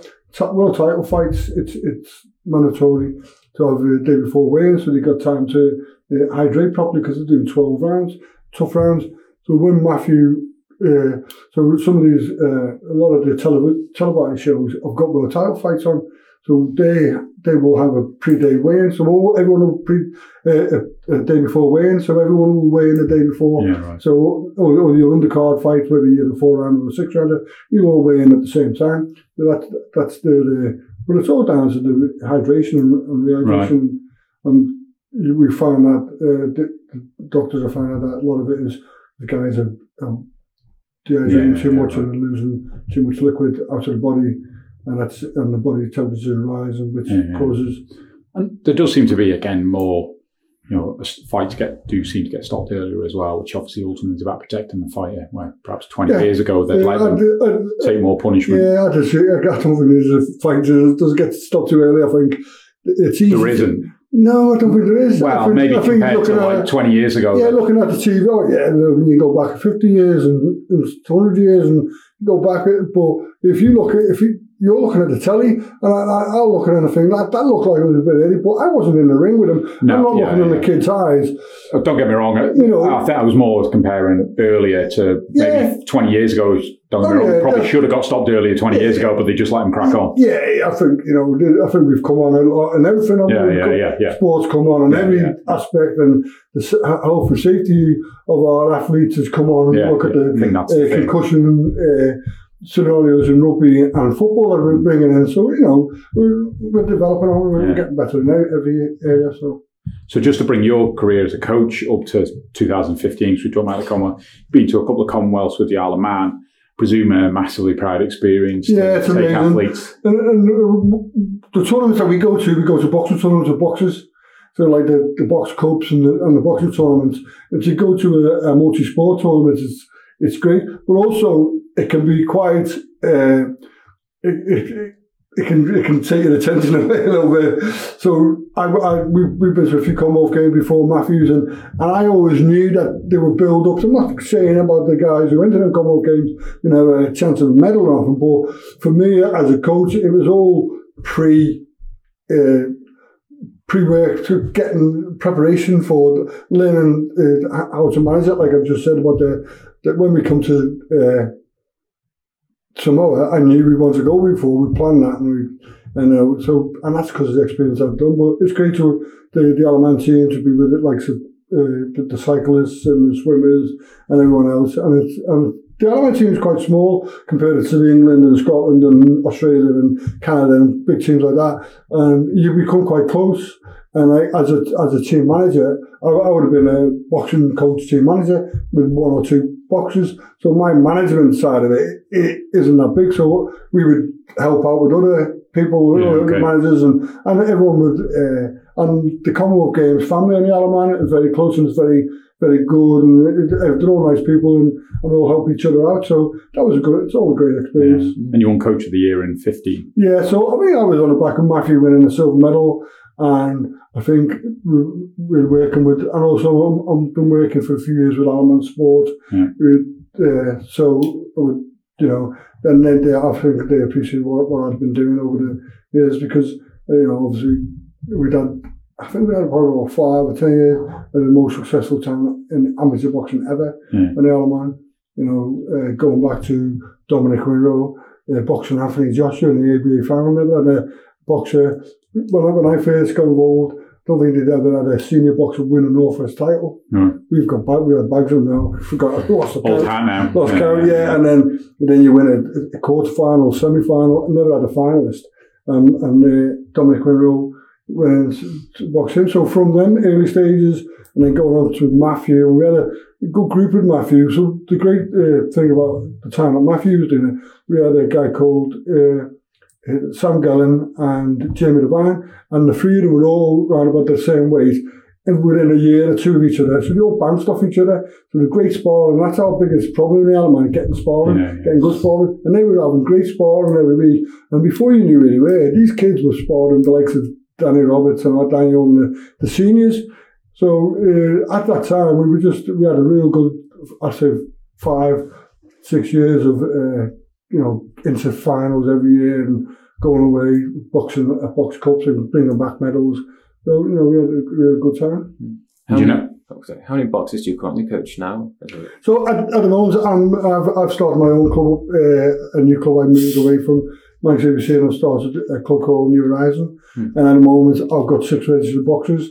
But with COVID, we had another 4 ready to go for medicals before COVID. But COVID's put a dampener on everything. It's put the hold to everything. So we were looking to put our first tournament on last year and on the island, but everything's going on the back burner, hasn't it? So, when did you decide I can make this as a career? I appreciate it's not a day that you particularly remember. Is that something you think about early on or after the Commonwealth? Or? I think when I was maybe 13, 12, right. It was I was playing footy at the time, so it was one or the other. In my head, I was either going to be a pro boxer or a professional footy player. Where do you play on the pitch? Usually a winger, usually on the left wing, usually.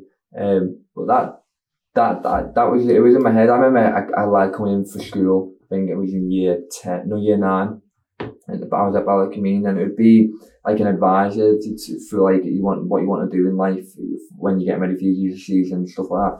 And he'd come in and say, "What do you want to do?" And I said to myself, "I want to be a professional boxer." And I boxed for England by this time and stuff. What did he say to you? And he said, "I've got a plan B." Obviously, at that time, I'm young and I'm just like, no, I'm boxing, just tunnel vision and that. Now you ask me, I would say to me then, you need to have a plan B too. Yeah. But he sort of almost like knocked me down a bit, saying that's never going to happen. You hear a lot of athletes you're never going to be a professional boxer. He said, "How close are you?" And I said, "Well, I'm boxing England." Smack. Yeah, I'm boxing. I'm boxing England at the minute. I told him what I've done and that, and then he always said to me, "You need to have plan B," which I do agree with now. But I think actually year 8, year 9, that's where I had the vision. Right. I definitely want to pursue this and go for it. Fun of saying about football. I had a question from Sharif saying, "How do you find balancing football and boxing, and which sport did you enjoy the most?" I don't play footy now. I've been playing since I've come back to Isle of Man. I've had a few games for St Mary's. Over the lockdown, I played a little bit. John hated me playing footy. And what John would always say to me, saying, he said, "Do you box for England?" And I go, "Yeah." And he said, "Do you play footy for England?" And I go, "No." He said, "Well, there you go. That's the choice." Which is plain and simple, and it's right. So when I'm in Liverpool, I don't touch the ball. I'm going to be just boxing. Over COVID, I have been playing a little bit of footy, and if I get injured, it's on me. Yeah, we get a lot of kids who do a lot of sports, and it's great. Yeah. But it's about levels. It's about when you start moving up levels and age. So I wouldn't say... The focus becomes... I wouldn't say that to a 12 or 13-year-old, stop playing this, stop doing that. But when you start going to titles and you go to... Imagine the organisation for the Commonwealth Games. Well, yeah, you get cruciate damage playing football today. You'll be right. Or you go over your ankle for 6 weeks, you can't run for 6 weeks, that's you out. Even if it's a couple of months time. So you've got to... It's all about focus, isn't it? And the right time. And I think that you've got to make a decision, and a lot of kids want to. Mathew, at one time I used to say to him, he would have, if you'd have said to Mathew, you box, you play for Celtic and win the Scottish Cup in the afternoon and then win a world title that night, you do it. And reality, it's not going to happen, is it? So, and we all like that when we're younger. So, but you've got to manage your expectations as you get a little bit older. So for me, I'm not saying I didn't play it, but I was like, do you really need it? And also, you've got to go training, so you're missing training sessions in the gym, so you've got to make a choice. Especially at the level you're at now. When I was young, when I was 11, 12, I'd do football and boxing, and my schedule was absolutely flat out for the week. I'd have boxing Monday, Wednesday, Friday. I was in the Ireland squad at the time, so we trained down St John's, so I'd go from school, get picked up, go straight down to St John's, do my footy training for an hour, get back in the car, put my boots on, my boxing boots on, get dropped off to the boxing gym, train for another hour and a half, then I'd be home at like 8 o'clock or whatever it be. I'd have I didn't do homework and stuff like that. Have my dinner and I'd go to bed, and that'd be literally Monday to Friday. I even think when I was fighting on a home show, if I played for Corinthians at the time, if I had a game on a Saturday or a Sunday morning, I'd box Saturday night. And then Sunday morning I'd be up playing footy. Were you at school? Again, in hindsight, was that something, just a distraction? I get in the way. I enjoyed school, like being there and just causing mischief. Right. I wasn't too bad at work. I was probably an average student. I think year 9 I got kicked out of school. It wasn't to do with fighting. I think it was just bad attitude But I did used to fight a lot in school, from like, I'm talking like year 4, right upwards, maybe even younger. And it's just, I don't know, just the way I was at the time. And it's just the way, I was always brought up, I never start a fight or cause fights. I'm not into fighting, like outside the ring, especially now. I just totally walk away from it. But as a young kid, I was always one of them where I just felt like I always had to protect myself, and that's the way we brought up. Always just stand by yourself. But year 9, I started to realise that it was all just not going to get you anywhere. I totally settled down, and my head was screwed, and I was back in school. I was doing well lessons. I'd done well my GCSEs. I went on to do the A levels, and I think I lasted about 6 months, and I just knew straight away that it wasn't for me. I needed to be a bit more active, and I went on from there. Do you find, because boxing is often kids that perhaps are not always on the straight and narrow, should we say? It's common. I don't think that's an uncommon statement. Do you then find that you see the discipline that boxing brings to them, and again, I shouldn't use the word improvement, but how that helps them? Yeah, I think there's evidence towards that. But I've always liked it all. I've always said it all. You get kids come down the gym. They come down because they probably are causing a bit of trouble in school, and they get in straight out. And you also get the kids who are getting bullied or a bit timid, and they get cut down to. And what I've always said, I can't teach anyone to fight. But I can teach them how to box. And if that then brings them self-confidence, self-awareness, it brings them values, that's what I'm there to teach them how to box, and anything else any byproduct is a good byproduct. So, but for me personally, I take massive pride out of getting them timid kids to stand up for themselves and be confident. And for me, because the little scrap, it's the other way around. You try to calm them down and try them to get them disciplined, so it's not a scrap, it's an actual boxing match. But for me personally, you get the Timgers, and they'll probably never be world champions in that. Which builds self-esteem, etc. And you know what? I can't go out. I go to Jack's to watch the football, and the kids are coming up to me saying, "All right, John, the kids." I forget. I'm terrible with names because I've had hundreds of kids come through. Yeah. Isn't that nice? Yeah, no, isn't that great? Yeah, and you know, we're not talking about world champions or they're just kids who have 4 or 5 fights, and we pay them a bit of time, a bit of attention, and they're doing all right. And they've got a job and they're married, and they've got a house, and it's good. Yeah, no, absolutely. They're not just good boxers; they're good human beings, they're good people. I think boxing teaches you a lot more than not just boxing. You know, dedication and stuff like values. Yeah, and you've got to, like, if you want something, like, you do have to work hard for it, whether it be sports, maybe just in university, whatever it may be, a job. You do. I think going to, and it's not just boxing. I think sport in general. If you do get your kids into sport at a young age, they always have that competitive side, and they always know that you do have to work hard for stuff if you want it, and you have to dedicate stuff, and you've got to sacrifice stuff too. Willing to get something in the future, and I think, and that's why I would always say, when I become a parent when I'm older, it's the first thing I would get kids into a sport, whether it be, I don't think I'd get my kids into boxing, but they'll definitely get into a sport where it'll teach them other values, and then actual sport will teach them stuff out of life. Why wouldn't you get them into boxing? It can be hard, it can be lonely as well, a very lonely sport, and it's like Friday and Saturday nights, and your mates are all out drinking and stuff. I've never been a fan of it anyway. I'm not a massive fan, but I'd happily go out. Fan of what? Going out and drinking and stuff. It's not my scene, but you can feel lonely and stuff. It's always it's good to have a crowd around you that are on the same vision, whether it be the same sport or not. But someone that's still got goals in their head where they want to go and achieve something. And especially on the Isle of Man, most of my mates have just been like, I mean, they won't care if I say it. They know what they're like. They just like to go out on a Friday night, Saturday night. Most people do. And there's nothing wrong with it. But just because of my sport, I can't do it. And it's simple as that. And you can feel left out, and you can be a bit forgotten about as well sometimes. But it's just part and parcel of what comes with the sport. And obviously, the pain and stuff that comes with it, when you are sat there and you can't drink, you've got a bottle of water in front of you and you can't drink it, or you can't eat that cake that's in front of you, and it's just a very hard sport. I mean, I'd never tell anyone not to do it.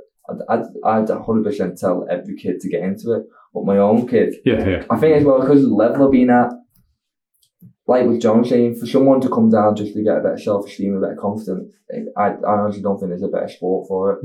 I think it can teach you so much and get your confidence up so much that I would advise every kid to try it, to give it a go.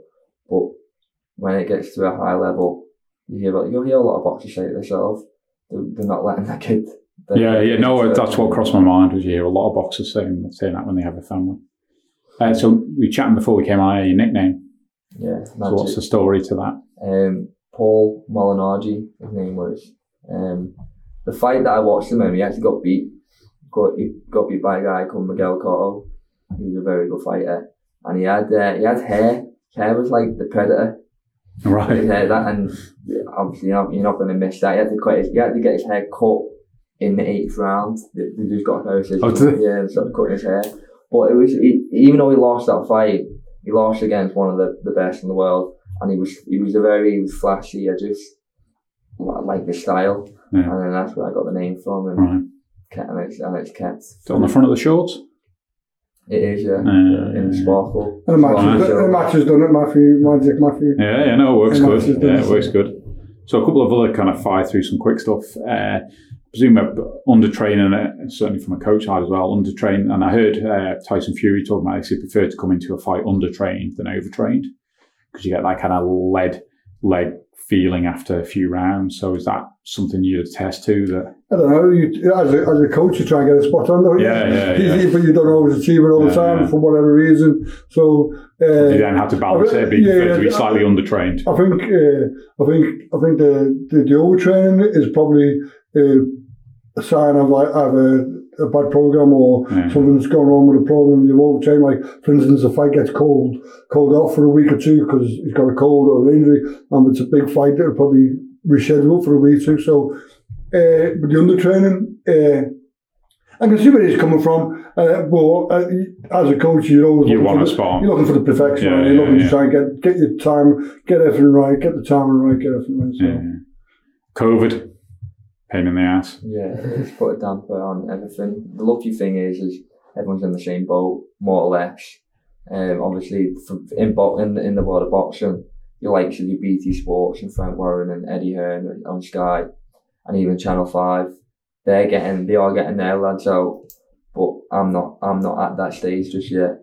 So I'm not able to get out on the smaller shows. It's just a no-go at the minute. I've had chats with my manager and stuff, and they are looking.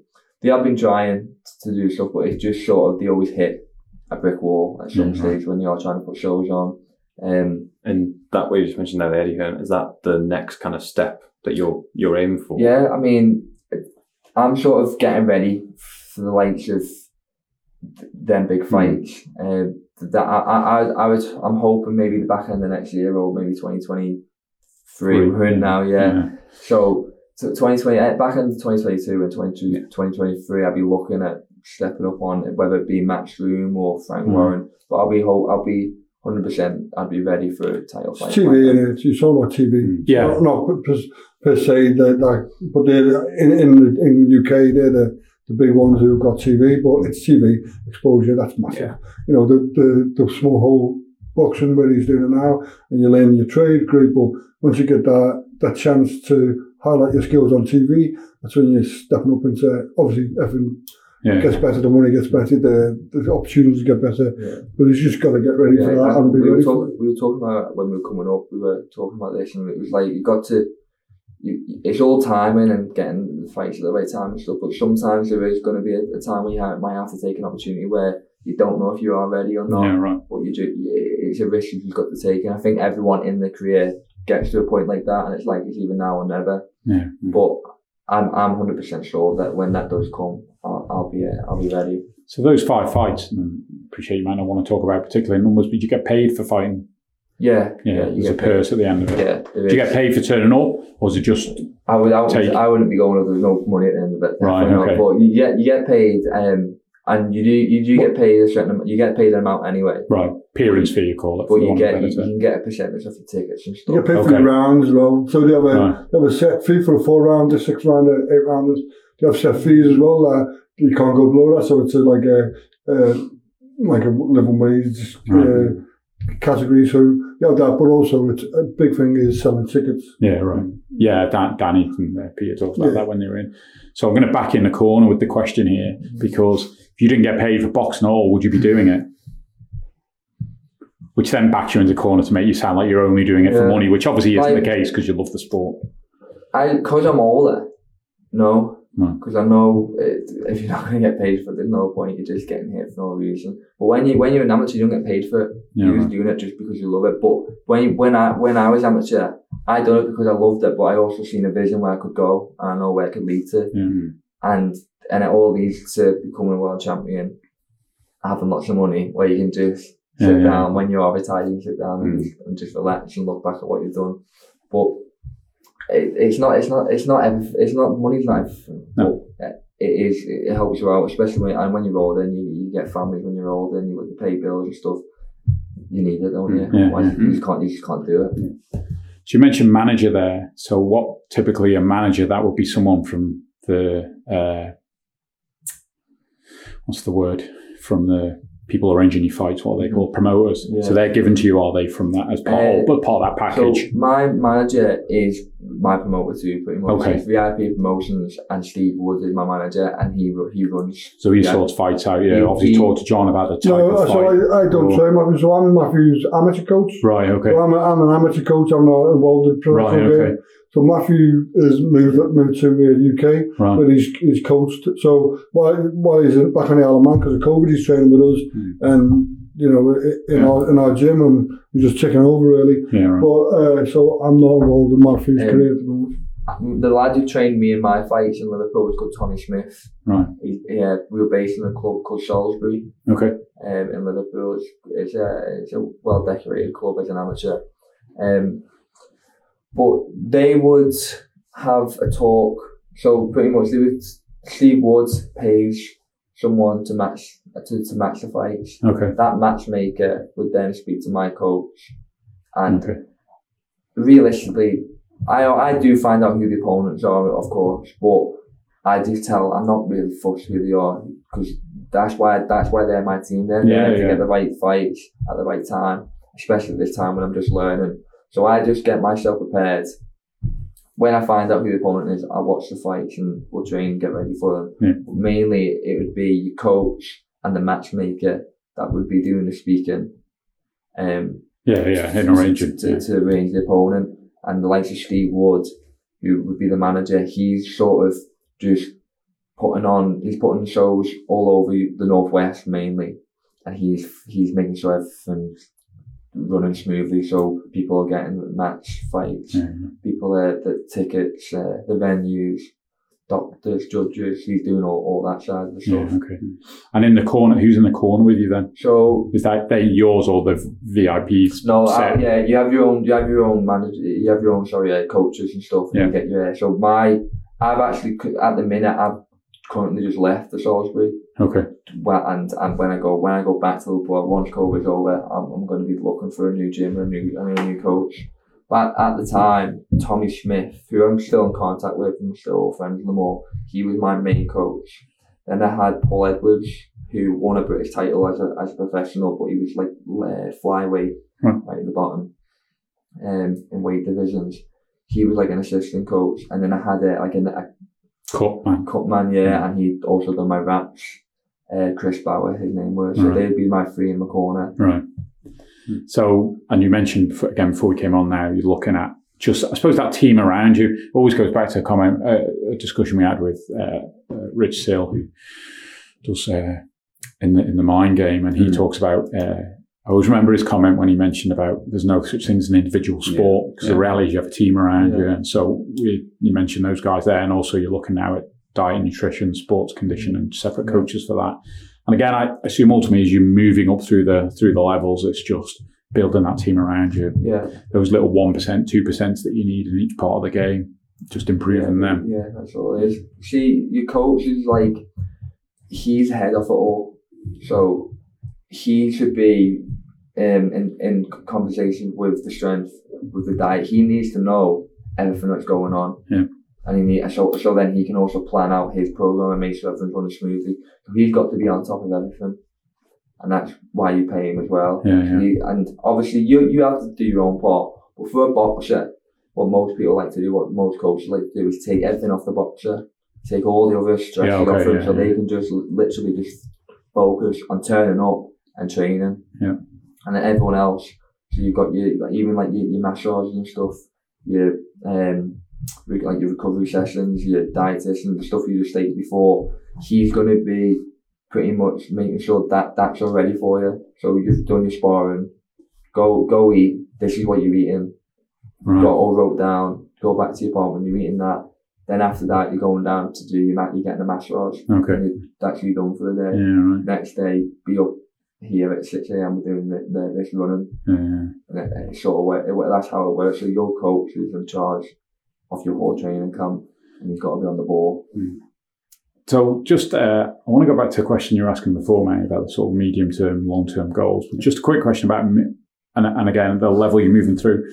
You see some fighters moving around weight divisions now. They seem to me, as an observer, weight divisions are quite narrow in the weight category. Is that generally considered a hard thing to do? And at the position you're at your career, is that something you just find a division and go, I'm comfortable here, and work through that? And if you end up hitting a wall where perhaps you get beaten a few times, it might be then you step back and go, do I need to move up or down? Or how does that? Yeah, well, you generally will most likely move up, especially me for my age, because I'm 22, my body is still going to develop. Right. As training goes on as well, and I might, become stronger and put on more muscle or whatever. But I would say, in what you're saying there, if you lose a few fights, just an example, yeah, you'd probably be thinking maybe I'm not making the weight right, or maybe I'm not making the weight comfortable where I need to move up the weight, and I might be less fatigued or whatever. So again, that's probably a convo that you'd have with yourself and your coach. Yeah. And making sure that all your preparation is right and you are doing the diet right. And what I stated earlier on, with one diet might work better than the other. This is why like different nutritionists work better with a certain boxer. And the boxer should really know how the body works, especially as they get further down on their career. They know what will work for them and what doesn't work for them. But moving up in weights, like I'm 64 kilos, which is super lightweight. Welterweight would be the next weight up, which would be 66 kilos. Right. So it's only 2 kilos. There's not a lot in it, which I know in the future I'm going to be going to that one. Right. It's going to be bound to happen. Right. But I know boxers that have gone from 64 to 71, and that's middleweight. Right. It's a fairly big jump, but what you've got to remember as well is some boxers are going from 81 down to 71. So you're coming up from 64 to 71 and down from 81. So they're naturally going to be the bigger person, and it could either favour them or it could go into your favour because you don't know if they're killing themselves and they're going to feel like what you felt like down at that lower weight. But you never know what's going on in each other training camps. You just got to turn up and do your thing basically. And if they're killing themselves, you'll find that out on the night. Yeah. So that leads in then the question I was going to ask about, and you touched on it there, Matt, about it's called the TV matches in 18 months. I mean, do you believe you'll be world champion at some point? Is that something? I wouldn't be doing it if I didn't think I could go all the way. And I know it is going to be extremely hard, but I think I've got the skills. I think I've also got the will to learn as well. But I believe I can go as far as I want in the sport as long as I make sure I put 100% into it. See, if you put 100% into it, you don't do it all. And that's what I'm showing that already. I've sacrificed a lot. I've left my family, my house. I sacrificed a lot to do what I'm doing. And I believe if I keep going the way I'm doing, keep the way I'm learning, the way I'm progressing in my career so far, and the sparring that I've been down, I've sparred. I know sparring is completely different fighting, but I get called up to spar world champions now. Right. So and I hold my own with them, and we have good spars, and they ask me back, and you always know you've done well if they ask you back. Yeah, right. If they don't ask you back, they're probably thinking they're getting nothing out of you. But I've been down and I've sparred many different ones as well.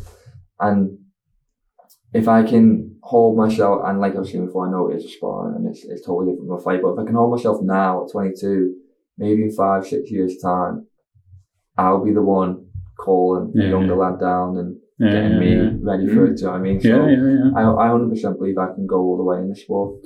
And John, I mean, you're obviously not going to say no, but when you look at people coming through the sport and the youth and then getting into the ranks, then you must see the ones that you believe can go to that. Again, I see cyclists, I've cycled all my life and I'm certainly no coach, but you can see talent in people because you've just been around the sport, and I assume that's the case, and certainly looking at Matty, that's something you see. You can, the talents will only get you so far, on it, so it's hard work, like Mathew just said. And I think a lot of that comes with maturity as well. As you get older, you realise, and listening to Mathew, I've been seeing Mathew for a while, and obviously he's been in the gym last week or two. He's matured a lot. Like, it's nice to listen to him talk. As I remember him when he was a 12 and 13, 14-year-old, wanted to play for Celtic in the morning, but tired at night. So it's great to listen to Mathew and I'm being mature about it. But that's what it's all about, isn't it? It's all about that maturity and learning. It does seem that, again, obviously there's the 100 other things you've got to have, but that mental part of boxing does seem, I'm sure it is in most elite sports, but it does seem to be. You'll speak to any, you listen to every boxer, and it's right, obviously, that focus, drive, I can do this. You lose a fight, you come back, you go again. It seems to be just instilled, I guess, from youth of coaching that's. Yeah, you've got to believe you can do it. 100%. I think that's in. I think that's in. I've coached. I tend to agree. And you cycle. Coaches coach lots of kids, and there's one Cavendish, or there's one, Kinnick in it. So that's in them. Like, you know, they got that in them, and it's just you've still got to nurture it. You've got to bring it out of them and put it in the right direction. But I think that will to win, that determination, that's installed in from. You've got that from the way go. So at this moment, if we weren't in COVID and you were back in the UK training, would you be working as well? Yeah, I have a part-time job. I look after autistic people. Right, okay. It's only like 1 or 2 shifts a week. It's through another boxer actually in the same gym as me who does it too. Good. But it's a good job. It's good on your CV. I enjoy it as well. Is that in a school, in a community hall after? No, How does that work? It's just like it's like government funded sort of, and it's just one lad that I look after, the same lads, and so it's not like you go to like a home or a school. There's not like loads of people. It's just you, one lad, and a small little team, and there's usually 2 of you on for the day. What kind of thing are you doing? Just looking after him, type of thing. It's literally just being there. It's just making sure that he's safe, cooking his food. And there's not much to it. It is quite a simple job, an easy job, but you get enjoyment out of it knowing you are doing well. You see the parents, and the parents always thank you for the work you're doing. You go out for little walks, you take them out on little activities. So, like I said, there's not much to it, but it's satisfying, I'd imagine. And I presume, again, as you move through your career, because again, it's natural. One of probably the most important things, I guess, is rest as much as it is to train. It's that balance of you need to kind of maybe work to get a little bit of finances as well, but you also need to rest. So it's that constant battle. With this job, it is good in terms of boxing because it's not like you're going out. It's not on a building site. Going out clashing. It's you could go to train in the morning and you could go to your work and it'll be a chill that day. It's just a recovery day for you. So it's good because you're getting obviously paid for it as well. And a big thing as well for young professionals like Mathew, sponsorship. You know, sponsorship is key, and I'm sure Mathew will talk about it. He's looking for sponsors now to help him. So he's got his strength and conditioning to pay for them and stuff like that. Or he's okay at our gym at the minute, but you know, when he gets back into full training, you know, you need sponsorship. When you're this stage of your career, when you're still learning. You know, do you want to talk a bit about that now? Do you have sponsors? Who are they? I've had a lad called Derek Melville. He's sponsored me since I was amateur as well. He's helped me out. He's got Melville Joinery, a firm in Scotland. Also, my dad's helped me out, Rennie roofing. Joe Quinn, who's based over in Jersey, and MSN scaffolding. But pretty much how the sponsor works is obviously you get exposure over your social media pages, and I could have 5,000, 10,000 people watching me on not on YouTube, sorry, on the VIP live streams when I am fighting on the night. And I get a lot of viewings on my Instagram, Facebook and stuff as well. And chats like this and radio chats, and I have chats on YouTube on interviews with VIP. Even I'm in the Merseyside papers and stuff. So you do get a lot of exposure, but the sponsorship helps me out because I can focus on training rather than working. And it'll pay for you. It pays for like your training, your travel expenses, pretty much the work my job just covering my bills. Apart from that, you just you're living off your sponsors to help you get by with your strength, the dietitian, the food to buy, the supplements, your training gear, and obviously using training gear like the gloves you wear. You don't want a cheap pair of gloves. You use them every single day. So you want to have the best quality for your safety as well. So you're not. When I get this shit, your hands are the tools of the trade, aren't they? You break your hands. That's it. So you want to have the good gear and your head guard when you're doing 10, 12 rounds sparring. You want to have a good head guard. You're only walking out with like a wooden head guard on or something crazy like that, which some of them are like, by the way. So it all helps, and it's small amounts, big amounts, whatever amounts anyone can ever help me with. So just reach out through your social media channels, social media. Probably. So I assume again, I suppose it's another thought of that when you want to focus on career and on training, etc. Riley, you've got to keep social media presence. You've got to. I'm sure you prefer to be sat at home now, lying in bed and relax than chat here. But again, that's I suppose just it's part of the job, isn't it? A lot of people ask me this about would you post? Because I think if I wasn't boxing or anything, I'd probably be a private quiet guy, and I wouldn't really post a lot, but you need to keep updated, you need to let everyone know what you're doing, you need to keep on top of it. So, and the best way to do that is on social media. It's free advertisement, pretty much. So I have Facebook accounts, I have Instagram accounts, and I always put a post up just to let everyone know, and then I thank people that help me out. And just to keep everyone updated of what I'm doing, because especially at a time like this when people are thinking, I wonder is Matty still boxing, I wonder what Matty's doing, and I'm constantly training behind the scenes all the time, but every all of a sudden I'll put a post up and let them know that. And as well, when you come to fight and you're trying to get rid of your tickets and stuff, you're trying to get your name out there, I'm probably post once or twice a week on Instagram and stuff to just keep everyone just a reminder, pretty much. It's a balance, isn't it? Because ultimately you just want to be focusing on what you want to be doing. But and that's another part of it that we don't realise. And Mathew's not one out there. You see guys in boxing who've got big mouths, but they get big fights because they got big mouths. Mathew's not one of them kids, you know what I mean? It is probably harder for them. So you've got to do it. It's the way it is now.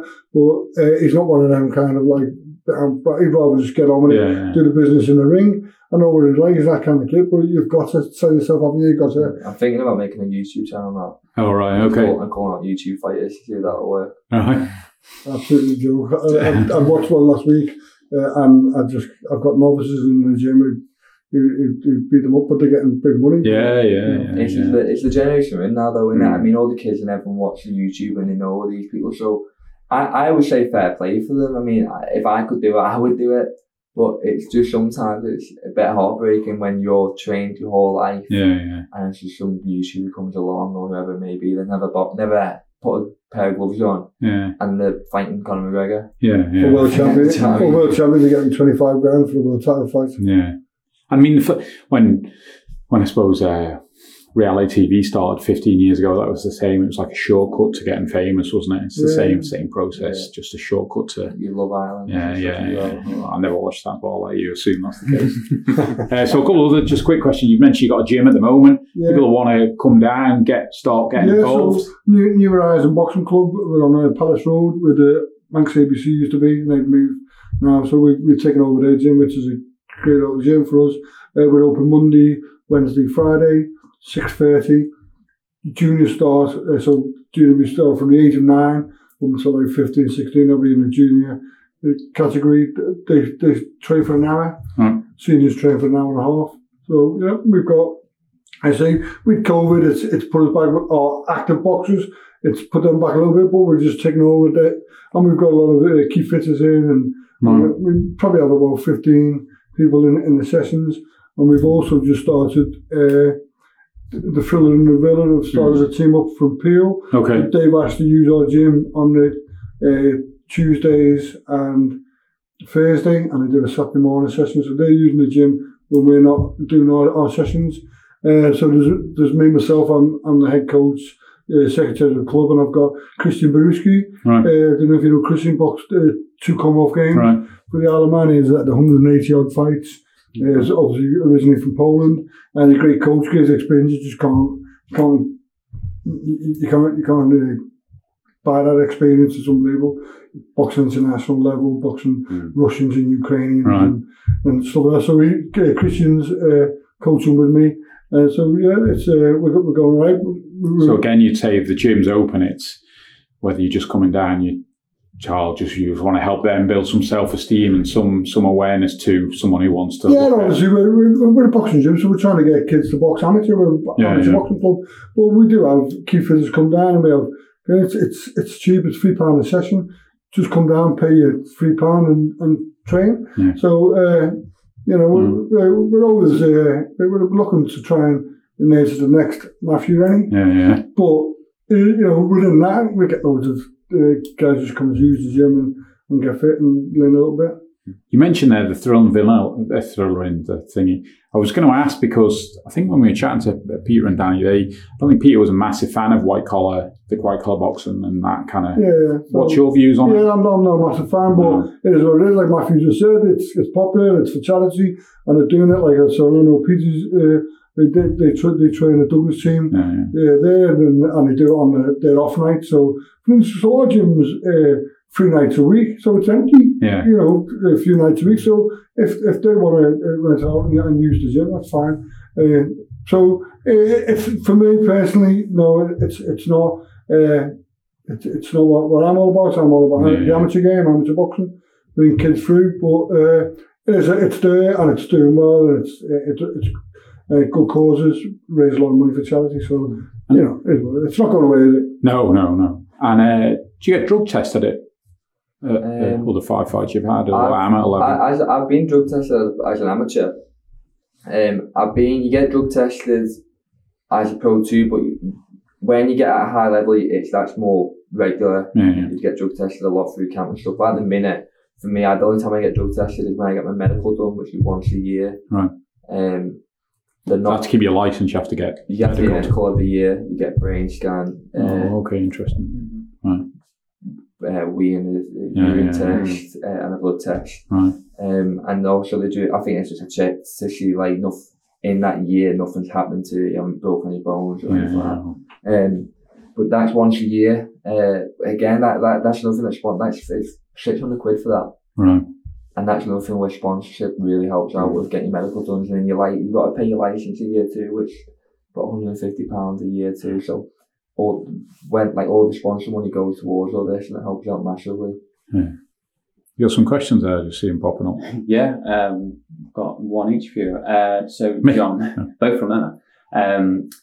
How do you deal with the psychology of boxing? So in terms of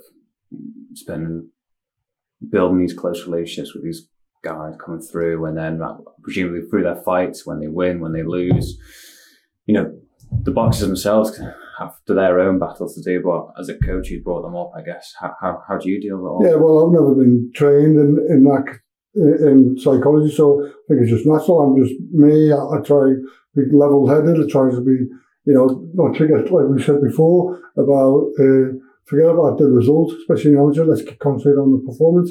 And I think if I started kicking off about the results, it would transpire for him. Yeah. So I just try to be level-headed. I think the boxers would have to tell you about that. What I'm like, I think I'm fair but firm, I would say. But firm and fair.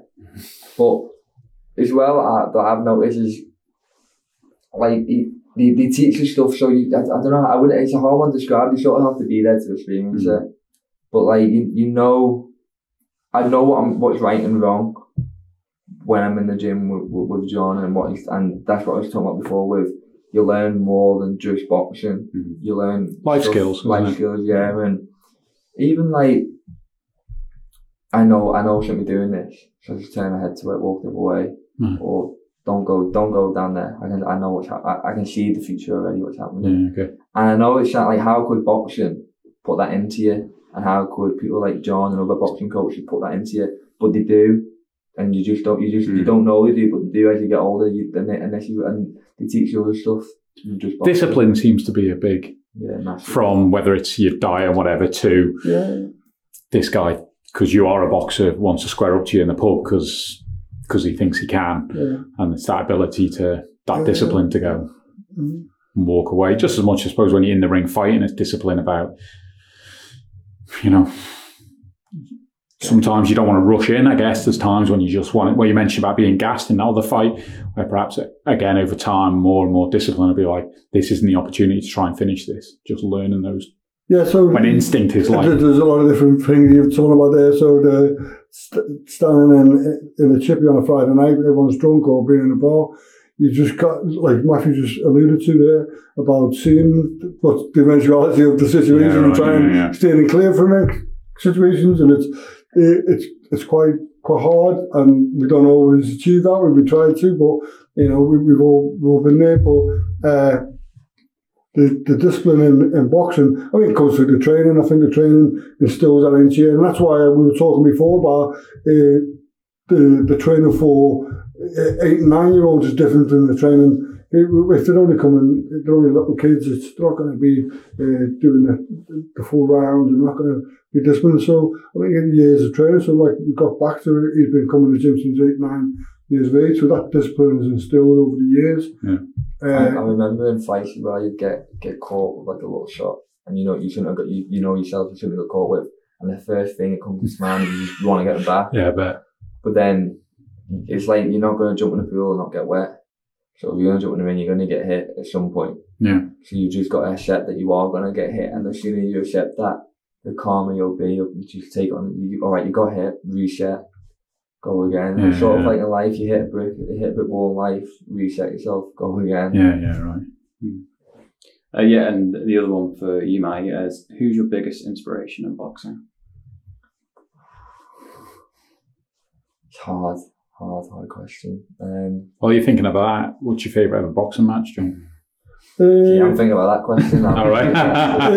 There's loads there. So, Diego Corrales and Castillo's up and down, ding dong. I think Hagler hands, 3 rounds, absolute mayhem. You know, some great fights. So I'd say probably the Hagler hands one. It was only lasted 3 rounds, but it was absolute mayhem. They make it happen. The Diego Corrales. I think it was. My favourite was Gatting Wars. Right, okay. I'm sure I remember. And there's a 9th round in that, and it's just. Yeah, I think they had a trilogy. Yeah. Absolute battles, two scrappers just standing toe-to-toe, knocking lumps out of each other. To the question though, I don't think I've ever actually looked up to someone and thought, I want to be like him. Right. I think I've always sort of, in terms of styles, I've always sort of looked at different boxers and thought, I like a bit of that, I'll take a bit of that, I like a bit of that.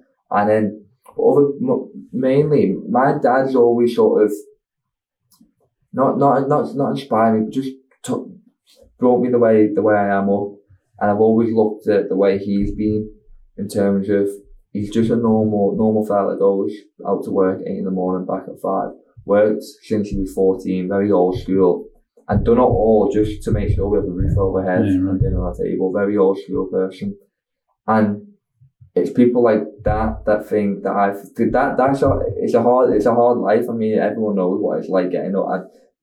I go to the gym, train, go home, chill, go back to the gym, train, and it is hard, but I'll come here and I'll do a day's work with my dad, and I'll be crying at the end of the day about my hands are sore, and he'll be shouting down saying, "Oh, shut up and get back up on that roof." But I've always, with boxing, I've never really inspired by someone's story. Yeah, right. Okay. Really, I've always looked at my dad and thought, he's going through this so I can box. Yeah, okay, yeah. So I need to make sure I do this to give back to him. And he only wants a pint at the end. But when I come watch out, he only wants a pint. Oh, right, okay. So that won't be too bad. That'll be a cheap night for me. Yeah, right. That's good. And just one other question I have. Is there times when you, and obviously I'll never know, thankfully, is there times, certainly so far in your career, when you've got hit and thought, F me, that was harder than I thought it would be? Probably every time. Yeah. I've never felt in a fight, I've never felt too much. I don't know, maybe it's because of the adrenaline or whatever. But the way I box, my style of my boxing, I don't really get hit flush. I'm not saying I don't get hit, everyone gets hit, but I sort of, they glance me and I sort of roll them, I kind of roll them off me. So they catch me, but they don't pay much effect to me. In sparring, I've been hit with a few when I switched off in sparring. Okay. I've been hit with a few body shots, and they're the ones that you've got to sort of really. I mean, headshots. You can sort of you can take a headshot, you can absorb it. You know what I mean? You get used to No, I don't. But yeah, go on. From a boxing point of view, you can sort of absorb some power, but you get hit to the body, and your breath goes. Right. It might only take you 10 seconds to recover, but in that time, it feels like 10 minutes. Right. And you're trying to get your breath back, and you're trying to not show anything. Keep that poker face and say, you haven't hurt me here. Maybe pull your tongue out or something to put them off, like, you don't hurt me, but really... you probably a sign, yeah. And I presume when you're fighting, you're looking at the other boxer, you to try and see if you hurt them. Is that a thought process in your head? Yeah. If you catch them a big shot, you sort of glance at them, and you know if you've connected. Just as much as they might know if they've caught you. And I've caught people a few shots, and like I was saying, you know as well if they try and do a trick and they try and poke the tongue out. But all that just shows is, I've caught you there. Yeah. If you know what I mean. Yeah. They're just trying to say, it didn't hurt me, but really The fact it did. Yeah. But you definitely glance up and say, have I got you there? And you'll know, because you'll see a little wobble on the feet. If you hit them in the body, you'll see a little they'll drop their elbow. You might even, you hear a lot when you're up close. You won't obviously outside in the ring. Interesting. But when you're in with them and you're in a short distance, you can't, especially the body shot, and you'll hear a little wheezy noise or something. All right. You know, I've got you here. Yeah. Right. Interesting. Well, thanks for coming in. I don't know if there's any more down there. Thanks for coming in. It's been really interesting. It's been a pleasure. Yeah. Thanks for having us. No, pleasure. Obviously, good luck. Hopefully, COVID naps off sooner rather than late and you get back to fighting. Yeah, definitely. And we'll obviously keep an eye. In a year or so, or whenever I'm back at boxing, I can get back in. Yeah, that'd be wonderful. Yeah, anytime for sure. Yeah, no, I appreciate you coming in, and congratulations on all the work you're doing and helping cut grassroots. Because again, when Matt and I started the podcast, it was very much about talking to grassroots people that do so much work in sport that's in many ways unnoticed. Yeah. So I'm sure there's a lot of local people, Matt included, that are grateful for all the work you do at that grassroots level. Yeah, you do it all for the likes of that. Like, you know, you get a kid like that goes and wins a medal at the Commonwealth Games, and all the hard work that you've done has paid off. Yeah, no, for sure. So no, thanks guys for coming in. Thank you. Matty, do you want to check us out? Yeah, so wherever you're listening or watching today, please like, share, subscribe, and leave those 5-star reviews, pretty please. Social media, Facebook with the M-Word Podcast, Twitter, M-Word Podcast #1, and on Instagram, the M-Word ION. Yeah, I'm writing down. Yeah, no. Cheating. Cheat sheet. He says with these. It's word out. Thanks for letting us into your sexy ears. It's word out from On. And word out from Matt.